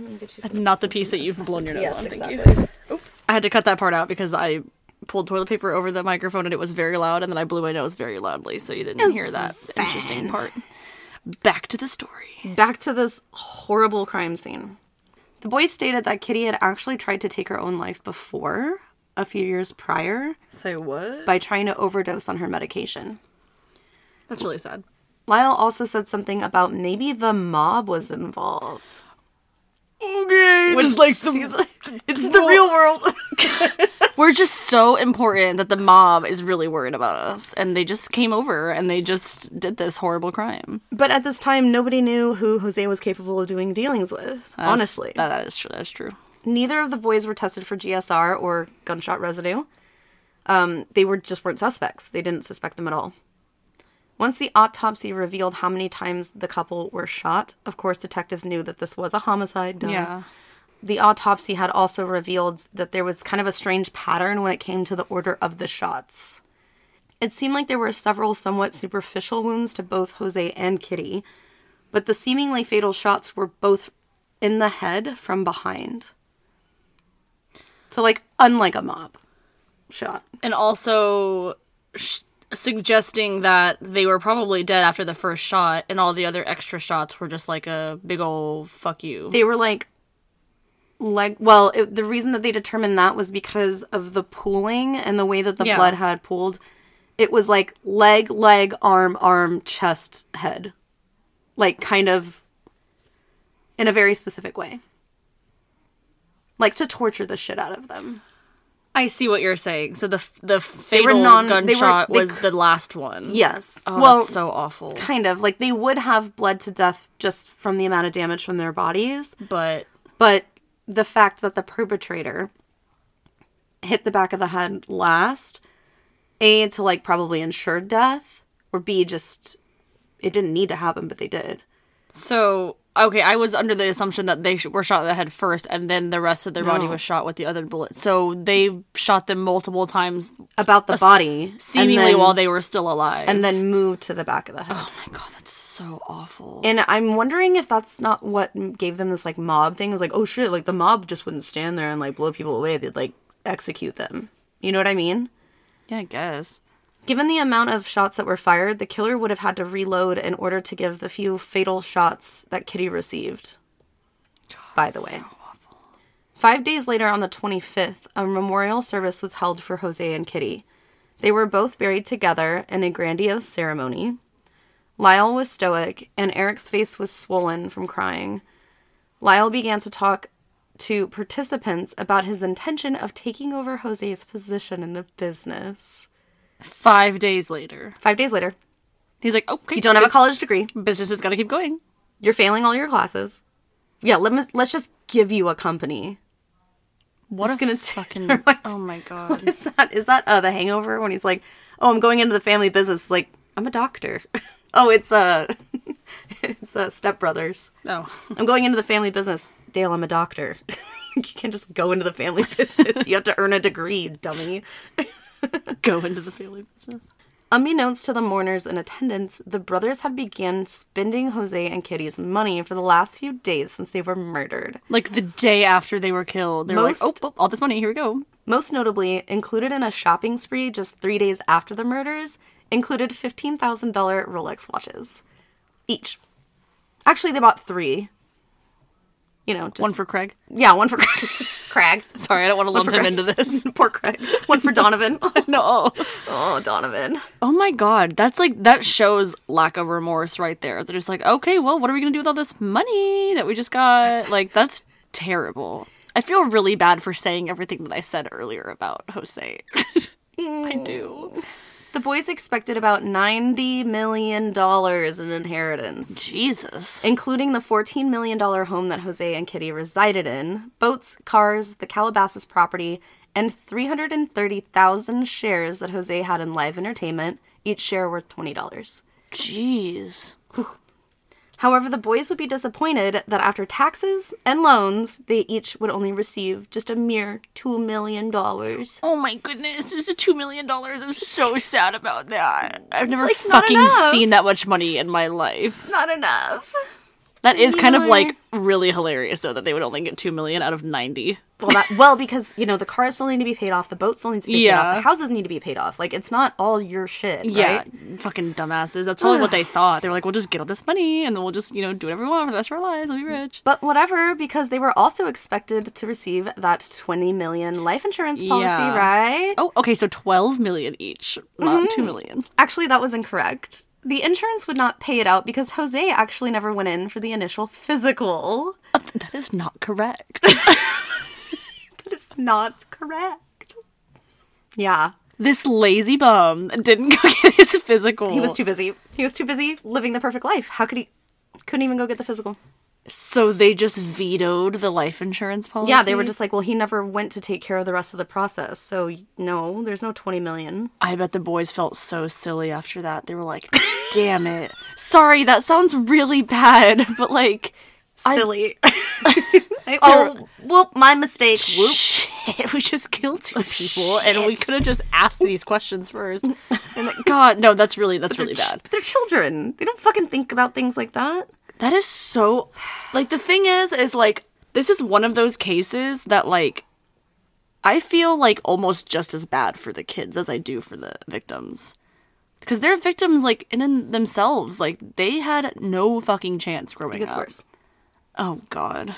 Either way, Eric and Lyle were too scared to stay at the house. They feared that whoever murdered their parents may have sought to kill the whole family, or maybe the intended targets were the boys all along. Okay. Like those cross eyes. The brothers stayed at friends' houses and hotels. And they even racked up an $8,800 hotel bill under Live Entertainment. $8,800? $8,800 for a 5-day stay. For porn? Mostly it was food, like room service. Oh, under Live Entertainment, like the company. Yeah. Jose's company. Oh. Jose's company paid the $8,800 for them to stay in a hotel room for 5 days. They ordered Live Entertainment. I was like porn? Pay-per-view. Strippergram? Yeah, no. Live Entertainment, Jose's company, paid the $8,800 Okay, I forgot that was the name of his company. Okay. hotel bill, yes, for 5 days. They also provided the boys with limos and bodyguards because of the mob. Still, this did not stop the boys from spending more and more money. They each rented apartments, with rent being over $2,000 a month for each one of their apartments. Bought it outright. Lyle hired more bodyguards. After Live stopped providing the bodyguards, he hired more bodyguards that followed the boys around for weeks after the murders. Soon, some would question why the boys were always out and about and not hunkered down in safety if they were so concerned. So concerned for my They're safety. so concerned, but they're out and about, like, eating, drinking, shopping, all this stuff, right? Well, they have bodyguards. They're fine. Sure. From the mob. a bodyguard can save you from the mob. Well, this is brought up later in the trial, but it's like one of those things where it's like, okay, Lyle hired these bodyguards even though they knew that they were the perpetrators. Either A, meaning that he didn't give a shit about how much money it costed, or like B, he was trying to further the lie. And that'll be really important later. Yeah. So around this time, Lyle began to tell people that his uncle had connections with the mob and came to some kind of agreement with the mob that, like, the boys' lives would be spared. You know, because, like, the mob's cool like that. You know, like a liar. Like a liar. So when people were like, oh my gosh, you don't have as many bodyguards around, like, whatever. What's going on? It's probably because they were fucking running out of money. Yeah. And he couldn't have them around anymore. And so he had to, like, make something up and was like, oh no, the mob's cool with us now. But part of it is that I can't answer any more of your questions because I told them I wouldn't talk about it. Oh my gosh. Just like a big-ass farce. Yup. $24,000 in stereo equipment, a Porsche for $64,000, and over $90,000 in private flights from New Jersey to California later, the boys showed no signs of stopping their spending habits. Oh my gosh. What was he going to New Jersey for? Well, he still kind of lived in New Jersey. For He shiggles? was going to prison. He was going to prison. He was going to Princeton. Well then. Foreshadowing. No, he was still kind of going to Princeton too. Oh, okay. By the end of the year, however, the brothers would spend over $1 million. Remember, the crime happened in August. Oh my gosh. So by the end of the year, like, you know, like 3 months later. Why would he even go back to school? I feel like he doesn't need to go. I mean, in his mind, he wouldn't think that he would need to go back to school because he has all this money. They already just spent the fourth of their fucking inheritance. True. Like, that's crazy. At first, investigators had no reason to think that the boys had killed their parents. In fact, there was about 1 billion people who would have had enough motive to kill Jose. Because he was such a dick. He was, after all, this tyrant in his businesses, but who would also want to harm Kitty? Yeah, exactly. The police took this into account, and, of course, the brothers' spending, which is pretty sus. Pretty sus. Pretty fucking sus. Prit sus. Pre-sus. Prit sus. Prit sus. They also learned that shortly after the murders, the brothers contacted a computer expert to erase Kitty's computer, which conveniently held the contents of the last will and testament. Oh my god, that's so... Wait, why do they want to erase it, though? Erase because they might have been written out of it. Oh, Yeah. Or Or altered or something. Investigators went to visit Eric to talk about the night of the murders. He seemed genuine, but closed off, and the police could tell that he was really nervous. Yeah. Eric mentioned that Lyle's spending habits were completely out of control, and that his behavior had begun to resemble their father's. Oh, no. And I do remember looking at it, I think maybe during this time, Eric had only spent like $10,000. And it was all Lyle. It was all Lyle. Jeez. Yeah. Which mostly Eric, I think most of his spending had to do with, like, tennis. Like, he really poured himself into tennis after the murder of his parents. So Once police left, Eric called Lyle, but Lyle didn't receive his phone call. Desperate to find somebody to talk to, Eric called his therapist and asked that they have an emergency session. No. Eric explained that he was in a huge amount of pain due to the grief he was experiencing with this entire situation, and that he was struggling with suicidal thoughts. Oh my god, I really feel bad for him. I know. Ugh. It's like you don't want to feel bad for him, but like, you do, kind of. Yeah. By the end of the session, it had become too much for Eric to hold in any longer. No. He had admitted to the therapist, quote, "We did it. We killed our parents," end quote. Oh my god, I bet like all of the heaves and all of the jeans happened in that room, like right at the same time. I would be like, what? Because I guarantee you that wasn't on his radar at all, the therapist. I don't think it was. I don't think it's not on anybody's. That's the thing. Like, they're not even being investigated. Wild. Wow, And what a that, fucking monkey wrench. This is the same therapist that he Been sought. seeing. Yes. So he's known him for a long time. For the problems with his dad, seemingly. Like, who knows what they talked about as far as his parents go in those sessions. Eric began to detail the crime, but his therapist stated he didn't want to hear any more without Lyle. I would have done the same thing. I would have been like, shut your mouth. I don't want to know. Like, hold on, let me get my recording device. Yes. And let me get the cops and a lawyer. Eric called Lyle again and told him to come home immediately. And you would think that the first course of action would be call the police or notify authorities. But No. hold on, but that could potentially spook them and they could try to flee. Yes. So that might have been what the therapist was thinking, like, let me get my facts straight before I make this call so that we Exactly. know we have everything correct. The therapist then allowed the boys to talk and confess to the crimes. He was at their house? He met them at their house? No, I think, well, when Eric initially went to go see him, they went for a walk. And then when Eric admitted to it, it was like almost on the steps of the building of the therapy office. And so they walked inside to in the building. And then he called Lyle and said, I need you to come over here. Like I told the therapist. Oh, okay.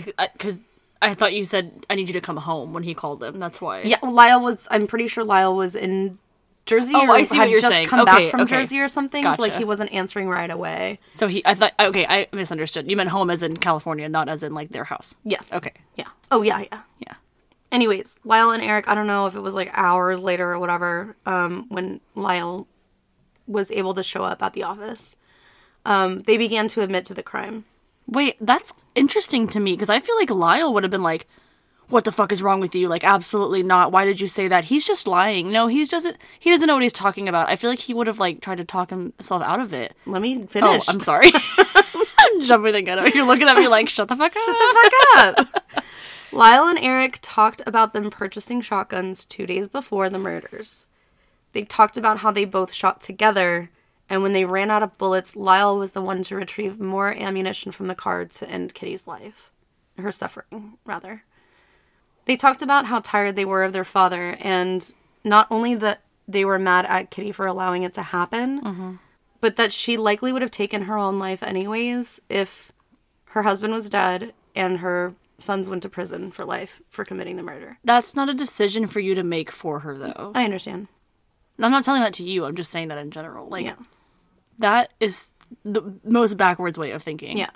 That she just would have suffered, like, socially and financially, and, you know, she wouldn't know what she was doing with, like, the money. So they're, like, justifying it to themselves that they did something right. Like, they put her out of her misery, almost. They prevented her from that suffering. That's disgusting. The brothers had waited about 10 to 15 minutes after the shots rang out, expecting that a neighbor would call the police. Yeah, I was thinking about that earlier, too. I was like, why? Like, did anyone else call that night? Right? That was a And lot of shots. Such an affluent area. Police response time was usually just a few minutes in this area, so when the cops didn't arrive after a while, the boys gathered up the shell casings, the guns, and hopped into Eric's car.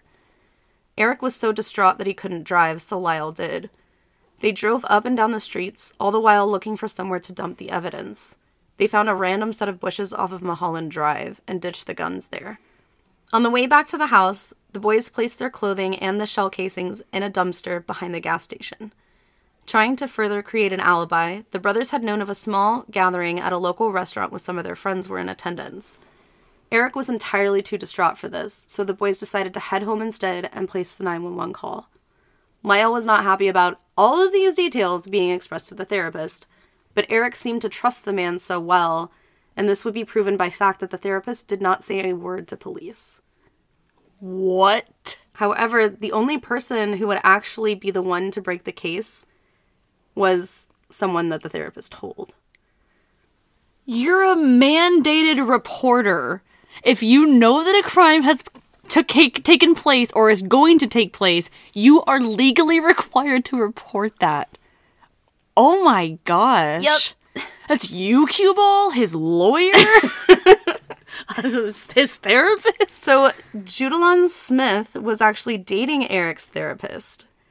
One day on March 5th, 1990, she was sitting in an adjacent room in the therapist's office when Lyle Menendez stormed through the office and into the room where Eric and his therapist were seated.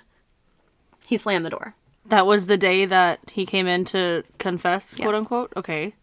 Judah heard the men arguing and could make out small sentences like, quote, I can't believe you told him, end quote, and, quote, I can't kill any more people, end quote, seemingly to threaten the therapist. Oh, hell no. Judah would contact the police about this information. So on the 8th, which was 3 days later after this conversation happened, the seeming confession, police confiscated 17 tapes and 3 pages of notes detailing the crimes And detectives soon realized that there was something far more sinister potentially happening inside the Menendez family. What? So, just to recap, right? Homegirl is just like sitting in her boyfriend's office. Lyle Menendez comes walking in. Eric is already seated in there. Lyle has like said, I can't believe you told him. And then blah, blah, blah, right? Like seemingly threatening the therapist to not tell anybody. Like, oh, I'm going to have to kill any more people. Anybody that knows, I'm going to have to kill. So she had confessed to police around this time, whatever, like either the next day or the 7th. Either way, on the 8th, they go into the therapy office. They confiscate 17 audio recordings, 17 tapes, not even recordings, tapes, and 3 pages of notes detailing all of this information. So what I'm saying is that I think the therapist was a little corrupt. I think he was like, he knew let me get all of this information and maybe one day I'll write a fucking book, you know, or some shit like that. You know what I mean? Do you think he knew that it was going to happen before it happened? Like, based on what Eric was saying? Or, like... No, I don't think so. I think he really knew that Eric was troubled, and I think that Eric did find a lot... And, of course, Eric had Lyle for so long to be this father figure. I'm wondering if he didn't bond that way with his therapist. Like a man that could give him advice and he could be open and free with. So they confiscated 17 tapes and pages of notes just from that one day? No, I think it was probably over the course of, like, anything that would be pertinent to maybe the murders or something like that. Okay. So I don't think it's necessarily all detailing the crime, but it was probably... Supporting evidence or whatever. Supporting evidence, yeah okay. of him, of whatever, right? Okay. So yeah. what was happening in the family? We'll get to it. On the afternoon of the 8th, Lyle left the family home with some friends to go have lunch when he was pulled over and arrested by police. So same day that they confiscated the tapes. When the police asked where Eric was, Lyle told him he was out of the country. Which is like, what? Eric? What? When I was like, oh my God, what? What happened? Well, it didn't really seem like that, right? Well, I told you earlier that Eric had poured himself into tennis, right? He was actually in Israel for a tournament. Oh, he actually was out of the country. He actually was out of the country. Asking the family if they think that Eric was a flight risk, they told the police simply tell him that Lyle has been arrested and he will come home. Because he loves him so much. And that was true. That's true, yeah. It was true. He hopped on the next flight to come home once he heard. Wow. Yeah. He wasn't going to leave his brother. It's really sad. Eric immediately came home and was promptly arrested. Although the detectives had found what seemed like confession tapes, they had no real actual evidence that the boys had committed the crimes. Any fingerprints that would have been in the house, of course, would belong to the victims and the brothers, since they lived there. Mm-hmm. And they hadn't found the guns yet, but they eventually did find records of sales for the guns that were issued to 2 of the brothers' friends, which were forgeries. One of them being Craig, I think. And Craig was like, I was in fucking wherever. Poor Craig, damn it. Yeah, it was like Craig and Donovan again. Yeah. Oh, so these 2 guys, I don't know, Craig and Donovan. Yeah, they came in here and they bought shotguns. Donovan's like, I haven't even been to California. Either way, the paperwork it was forged. All kinds of weird, like, it didn't even match driver's license or like whatever. It was bogus as shit. So their arraignment was held on March 28th, where both boys pleaded not guilty to the charges of first-degree murder. Even though they fucking admitted it already. The remaining members of the Menendez family showed their support for the boys, saying that they would always stand behind them throughout these horrible circumstances. Oh, it's so sad that they've been falsely accused of this crime. The judge allowed the therapy tapes to be entered into evidence and furthermore determined that Eric's therapist worked within his means of confidentiality when it came to what the boys had told him. Confidentiality is trumped when a crime has been committed. Yes. This doesn't make any sense. Mostly, I believe it seems like maybe he was like, well, this is an isolated incident. They've been having problems with their parents for so long. They're clearly not a risk to anybody else in society. Maybe only a risk to themselves. That wouldn't. Eric said that he was contemplating suicide. That's also a mandated reporter's job. Yeah. If you think someone's going to harm themselves. I stand by what I said. I think he was trying to gain this as much information as he possibly could because he wanted to be on that side of it. Yeah. He wanted to know everything. I don't know, man. You know That's what I mean? wild. But either way, it kind of benefited the police because they have these recordings now. Yeah. So, once the tapes were heard aloud in court, the vast majority of the Menendez family retracted their support for the boys. Like, straight up. They were like, Bro, nope. deadass, I might do the same thing. Yeah, just be like, no, like, we stand by you. It's probably the mob, you know, whatever. Like, damn, they did it. Like, they fucking did it, and they just, some of them just got up and fucking left. I And might they're have just done like, the same not thing, going to be to a part of this fucking circus. With the trial yet to begin, the brothers were sent to live in the Los Angeles County Jail in the high-profile wing. This wing housed the infamous Richard Ramirez and O.J. Simpson. What? All right?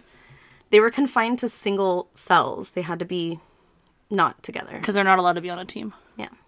Well, during the... Thank you. They can't be in the general population. You have to find yourself a single sport. Yeah. God damn it. During this time, Eric struggled with suicidal thoughts and sought the company of a priest who would often come and visit Eric as sort of a counsel. Eric would talk about his life, the crimes, and then back to that age-old secret we keep talking about, right? Still want to know what it is. Lyle spent most of his time on the phone, which all the inmates took notice of because he was a fucking hog, and I guess he could afford it.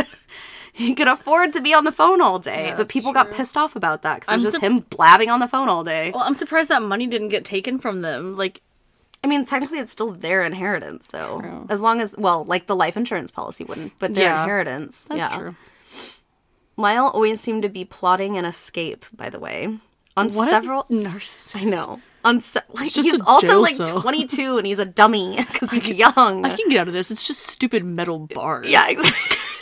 Just to reinforce steel. He's on the phone, like, in front of the COs. Like, they're just stupid bars. You can totally just break it as reality. Can you, like, smuggle me in a chisel, please? Yeah. Thank you. On several occasions, when being returned back to Lyle's cell, COs would notice that his leg chains would be cut or taken apart. How did he have time to do that shit? I don't fucking know. If he's on the phone all day, I don't know.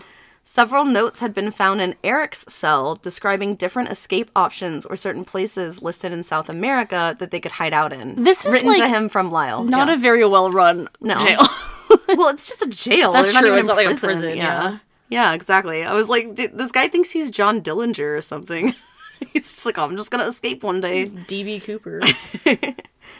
In one of these letters, Lyle wrote that he would never turn on his brother, and that if Jose and Kitty were still alive today, they would commend them for never leaving each other. He said, quote, I am not an ordinary person. I do not see things in terms of manslaughter and life terms. I only see win, loss, honor, and dishonor. Dad is watching me, and I will not disappoint him or Mom a second time by giving up and having their deaths be in vain, end quote. Which is interesting. It is interesting. Eric almost thrived in jail. Routine is always good. We say that, right? Lyle, not so much. He was seen as a problem. There have been talks of at least one occasion that Eric was seen being intimate with another prisoner. Oh, that comes back around. But this has not been confirmed by Eric. Wow. So I don't know if that's true. God, that poor thing. It's like been ingrained in his mind that like his way of like thinking is wrong. Yeah.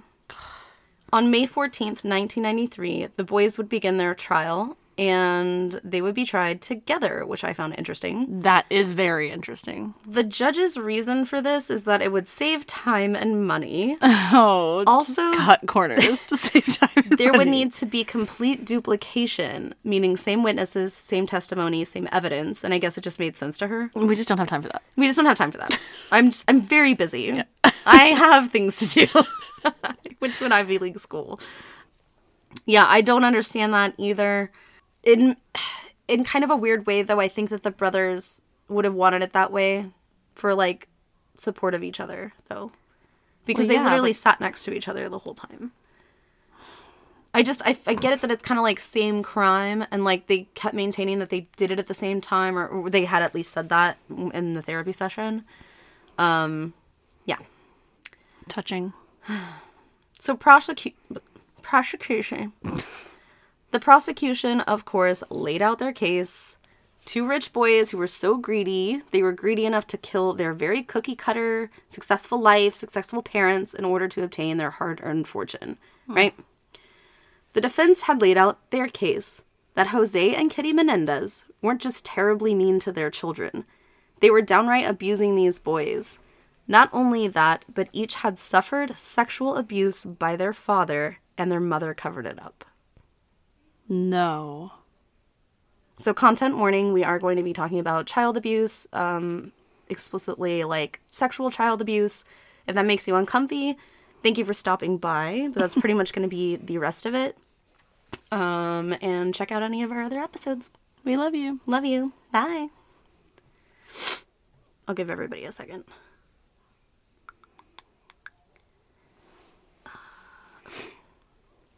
So there was one problem with this defense, is that the boys had never specifically complained of sexual abuse to a single other person their whole lives, at least not on record.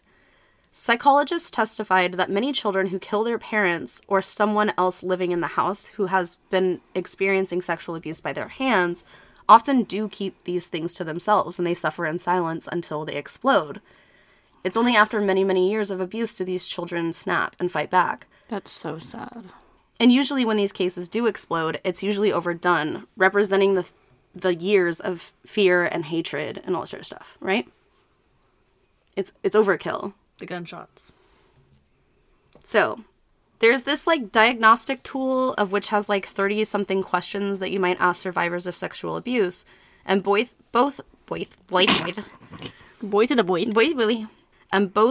ticked most of those boxes. Damn. Things like creating a fantasy world, disassociating with family, stealing, lying, impulse control, not to mention Lyle wanting to hold on to stuffed animals and even bedwetting up until 14. Mm-hmm. Those are all signs. Not wanting to be alone, really clinging to like one person, which the brothers found in each other. Mm-hmm. And the girlfriends. Yes, and the girlfriends. Lyle especially. Yeah. So it's something that we see throughout their story is them not wanting to be apart. The prosecution laid out more of the theory that the boys intended to murder for money. They spoke about the bodyguards that Lyle had hired after the murders, further perpetuating that the boys hadn't done it, but in a way this was a continuation of the lies they had been telling. Yeah. Not to mention all of the money was spent lavishly. The defense explained to the jury that this murder was only committed after years of abuse at the hands of Jose. Lyle had been sexually assaulted between ages 6 to 8, but stopped once Eric became around that age. When Lyle had the opportunity to get away from Jose, he did. That's why he stayed back in New Jersey, and the family moved to California. But unbeknownst to Lyle, Eric had been being abused by his father, all the way up until the murders. What? Yeah, keep in mind he's 18. The week that Lyle came back into town for the presumed family trip, Eric was then told by Jose that he wasn't moving away from college, but staying in the family home. This is almost the catalyst that made the boys snap. In 1 week, Eric would learn of his impending doom by having to stay at the house with his abuser, and Lyle would learn of the abuse his brother had suffered at the hands of his own abuser. Oh my God. An argument ensued over the topic, Jose and Kitty on one side and Lyle and Eric on the other. In this heated argument, Jose would threaten the boys several times, alluding that he would rather the boys be dead than reveal this family secret to the world. Because he can't be imperfect. And there's, God forbid, he's a criminal. Yeah, of course. And a child abuser, a pedophile. It was explained that by the defense that the boys, still wanting to be loyal and make their father proud, kept the secret even months after incarceration and mental health processing the trauma. So it was like even in death, they wanted to not expose that information. Exactly. And that's why when prosecution was saying, why are we just now hearing about this? Nobody's ever said anything about it. Oh my God, that's so awful. They said that it took counseling, like processing the trauma, to really talk about it. The prosecution held on to how the murder seemed premeditated, how the boys never sought help for the supposed abuse, and that the spending habits of the boys were extremely abnormal so close to their parents' death. I mean, I agree with that. One of the most disgusting things I have ever heard in my life, and I will go ahead and put a trigger warning out here for that. One of the prosecuting attorneys stated, quote, "Men can't be raped because they lack the necessary equipment," end quote. Excuse me? It's fucking disgusting. That's absolutely horrendous. And yeah. Are you fucking kidding me? No. Ew, that's so ugly. Yep. That's absolutely, like, baffling, like, beyond words. That is so gross. The brothers testified on the stand about the abuse. They both testified. Really? Yes.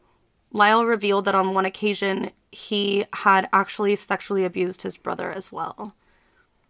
I think he was confused. Oh my God. Or he was made to do it, and I don't know. The boys cried as they described what they had endured over the years and described the week leading up to the murders, including the fishing trip that they took the day before. Lyle and Eric were convinced that the ominous things Jose was doing a few days prior and seemingly this random trip was to cover up or an alibi or scouting mission of sorts that Jose had set up, proving to them that Jose was intending on killing the boys. Really? To them, they felt They like... thought that? Do you think that they really thought that? Or do you think they were using that? I don't know. He did say that he would rather them be dead than... But the only people that know that are the 4 people standing in that room, and 2 of them are dead. Exactly. One of the biggest things pointed out in the trial was just how often the boys' attorneys touched the young men. The defense tried to paint this picture like they were these children. They dressed the boys up in khaki slacks and collared shirts, and they brushed their hair to the side. The defense attorneys would often pick lint off the boys' shirts or whisper to them in a childlike manner. The prosecution argued that this type of behavior wouldn't be accepted by someone who just came to the point where unwanted physical contact was no longer acceptable to them. I mean, that's a good point. It's a really good point. Yikes. Like, these people are strangers to you. And I'm not saying, again, I'm not saying it is We or don't it isn't. know. We don't know. But it was brought up in the trial. That's a really good point. If I was a prosecutor, I might argue that same thing. Yeah. Especially if it was so unacceptable, you would murder someone because of it. That's true. On January 25th, 1994, after 24 days of deliberation, Oh my God. the court declared a mistrial for both defendants as the jury could not agree to whether or not this was cold-blooded murder for money or victims putting an end to decades-long abuse. How awful. Like, how long has it been? And, like, they all of a sudden, it's like, okay, throw it out. They like, waited mistrial. 24 days to hear from the jury on whether or not they were guilty or Almost not. a month. That's crazy. The brothers would be back in court starting August of 1995. They would go through the trial process once more, together again, and on March 20th be found guilty of both counts of first-degree murder on their parents. Oh my God. On April 17th, 1996, the brothers would be sentenced to life in prison without the possibility of parole. The brothers were very concerned about whether or not they would be housed together, and the judge said that it wasn't confirmed, but that the brothers would know pending a psychiatric evaluation. So they had to go through the psychiatric evaluation, although apparently it seemed that the judge did know that they were not going to be housed together. No. The brothers would ultimately be separated. Their defenders would say that it was a cruel statement, but their doubters would say that the boys are dangerous together. The boys' murder convictions were upheld in February 1998, and as of today, they have exhausted all of their appeals. Oh. That's sad, right? Like, I don't want them to be... they just need help. That, like, this is so conflicting for me. Like, I don't know... It's really difficult. Who to feel bad for and, like, who is, like, really, like, worse in the wrong. Yeah. It's like a Gypsy Rose situation. It's like, what would you do? Like, if you think that your only way out of that is to kill the person that's been doing that to you or the people that have been directly affecting you in that way, like, what the fuck would you do? Like, that's so sad. I'm, like, gonna cry. Like, that's so sad. Especially because you don't think that you're going to be believed. Because your parents or whoever is such an influential figure and, like, a pillar in the community. Like, even Dee Dee Blanchard, people knew her. They had given her money. Like, and then what? Gypsy's just gonna stand up and walk? And, like, you know what I mean? Yeah. Like, how... Because then maybe she would be labeled as a liar, too. Or whatever. So awful. That's just so awful. Like, everything that he said that he wanted for his fucking kids was a complete fucking lie. Yeah. Like, that breaks my heart. Like, it really does. Do you want to hear some nice things about Lyle and Eric? Yeah, I do. And I also just want to say, like, I'm not expecting anybody to agree with me. The way that I'm feeling is my personal thing. I'm allowed to feel these things. Some people, not everyone's going to be on the same page with this. Like, please, if you guys have a conflicting opinion. I'd love to hear it, and I'd love to, chat with you guys about this, because this is something that's like, I don't even know how to feel. This is just my personal reaction, but I'm going to leave it in here because it's genuine. So that's all I'm going to say. Lyle was briefly married from 1996 until 2001 when his wife discovered that he was having multiple emotional affairs, pen pals, with other women. But a few years later, Lyle married Rebecca Sneed, and I love that last name because it reminds me of Sneedville. He had known her for close to a decade, and they married in 2003, and they are still married today. Sweet. I know. In 1999, Eric married Tammy Sockaman. She had a daughter from a previous relationship when the two met, and then they married. Tammy would make regular trips to visit Eric, and her daughter eventually called him Dad.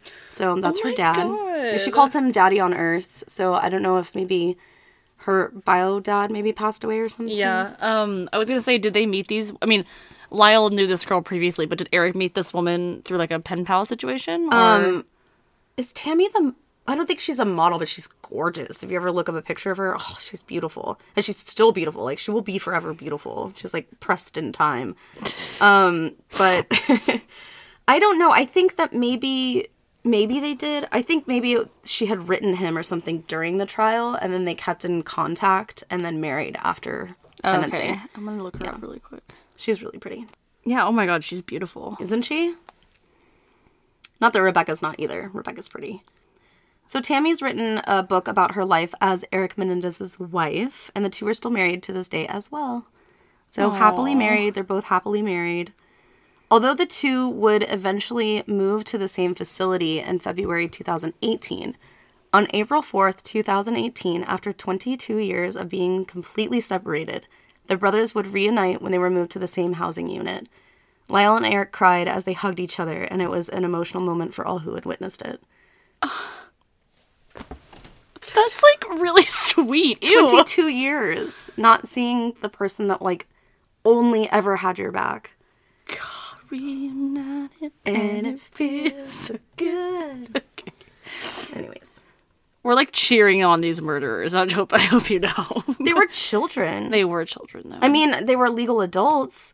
No, they were. they They probably didn't have the mental capacity of legal adults, though. They probably I still don't think had so like, either. children's minds because of the abuse that they suffered. Well, and I agree with that. And even when it came to, like, the learning disability period, I don't know if they had learning disabilities or if they were just told what to do every day, all the time. They couldn't think for themselves. They don't think for themselves. There's no, like, advanced processing there, you know? Yeah, God, that's really when you brought this case, I was thinking of a different case of two brothers, so it was not the same case. Okay. So, and I didn't know that story. I know that, like, I immediately in the beginning, I was like, let me guess, the dad dies. Like, that sounds really bad, but it's wild. Like, and again, I stand by my argument that, like, I don't know who to feel bad for, and I really, really think this is a case of nurture, for sure. Like, maybe a little bit of nature because of the way Jose was, like, growing up. He almost had Munchausen by proxy. It was almost, like, without, like, the almost physical aspect. Right. Well, I mean, I guess he's sexually abused, of course, but. Well, yes, for his own gratification, but it's almost Munchausen by proxy because he's still getting attention through his children's accomplishments. You know what I mean? But he only wanted the positive attention. He didn't want the negative attention, and that's Munchausen by proxy. They don't care if it's negative attention. Yeah. But God, that's just so awful. And, like, that 911 call is eerie. Oh, it's so sad. It's chilling. It breaks dude. my heart. That I got teary-eyed listening to it just sitting here with you. I've listened to it same. at least I was 3 or 4 like, times. You saw me, like, staring off into space, like, with my mouth open, like. You can hear how much pain is being experienced Yeah. for, like, literally everything. Yeah. And whether, the sexual abuse allegations are true, we can all agree that Jose was a difficult person. Not that he deserved to die. I'm not trying to say that. Agreed, yeah. What I'm saying is that it must have been sadness over losing his parents, like the adrenaline because you were the one that just perpetrated it. All of relief because you don't have, like, but then not knowing where to go next. Like, it was like, oh, I don't know, murder, suicide, and let's drive around for a little bit and, like, whatever. Like, there's just no real focus. And there has been another case where it was that woman where she killed her husband while he was sleeping because she was suffering abuse over many, many years. And so it was kind of this, like, prosecution says, well, he was asleep. He wasn't harming her in the moment. Not self-defense. But the defense saying psychologically she was damaged. Yeah. Like, she didn't know when the next time something was going to happen. So she took her opportunity, because it's not in a moment of having to fight back. It's you're taking the opportunity to do it when you're not being abused. Yeah. Because you have the strength to do so. Jeez, I don't know. yeah. It's I mean, I don't think there's really... I think that if anything, if anybody in this story has a mental disorder, it's Jose. Yeah. Or it was Jose. And I think he really... It's funny that we just talked about narcissistic personality disorder, because that rings a lot of bells for me with him. And I don't think that the boys had that. I don't think that... I think Lyle might have had it, but I think it's because he was older and he was pushed into doing I think it was induced, though. Yeah. I don't think he would have had that if he had a better childhood. Right. And that's, like, really, I don't know, that's just, like, through and through, like, just a terrible, awful story, like, from the beginning. Like, there was, like, the only people that could have changed the outcome of that, or especially it was Jose and Kitty, but mostly Jose, like, Yeah. I feel like I don't want to blame victim blame at all, but I think that he directly caused, not that specific behavior, but the boys' mindsets and mental health issues growing up. Again, nobody deserves to get murdered or to die or anything like that. That's not what I'm saying. But he directly caused these terrible feelings that the boys had, and that is very unfair. He, like, robbed them of any sort of a good childhood or a good, quality of life. I think what's really interesting about cases like this, and, you mentioned Gypsy Rose and Dee Dee Blanchard, that, like, parricide like this is very rare. Yeah. It's very, very rare. That's why most of the cases that you hear about it are, quote unquote, big cases, right? Like, cases that a lot of people know about. It just doesn't happen very often. Yeah. So, yeah, it's definitely, it's an interesting one. Yeah, wow, that's a good one. That was way far off of what I thought you were going to do. And especially in the 90s, because the 90s had this kind of heightened, like, court TV was around where you could watch trials all day long, and it, we see a lot of that today, like with Johnny Depp, Amber Heard, like all these, big name cases. And I mean, even today, if you go on, I think it's like livenetwork.court or whatever, you can just watch court proceedings all day long. Well, they didn't do that in the 90s. They didn't even have or cameras. The 80s, rather. And they had little sketch people, right? But with, like, OJ and, like, even Richard Ramirez, like, those cases around that time, late 80s, early 90s, cases like this were sensationalized. And they're gorgeous. I mean, come on, They are really good-looking guys. Good-looking dudes, We'll post a picture on the Instagram when the episode drops. And athletic, and, again, all of these things that, everything that Jose wanted, right? For them to be recognized, for going to an Ivy League school, to be gorgeous and have, a career in sports and all of these things. Those are the things that sensationalize this case. It's a little ironic. It is ironic that they became famous, like, really well known and really, known for their accomplishments. Yeah. Because they murdered the man that pushed them to do all those things. God, wow, that was a heavy one, man. That was a really heavy one. I'm gonna get a good night's sleep. Yeah, same. God, man, I don't even know how to end this. Thank you guys so much for listening and hanging out with us. I hope you have been enjoying these long cases. I hope everyone's excited that the mental breakdowns are back. Yeah. We'll have another one coming out pretty soon, and then we're just going to keep going like we have been. Just keeping the wheel turning, making the world go round. You can follow us on any social media platform at Diagnosing a Killer, with the exception of Twitter, which is at Killer Diagnosis. Shoot us an email. Let us know what you guys want to hear, or just give us your love if you'd like. Donate to the Patreon if you'd like. We love having our patrons. We're still working on some stickers and, again, patches and pins. And, we love you guys. Love you guys, man. Thanks for hanging out with us. Love you. Hey, love you. Bye. There's chocolate, and then there's Lindt chocolate.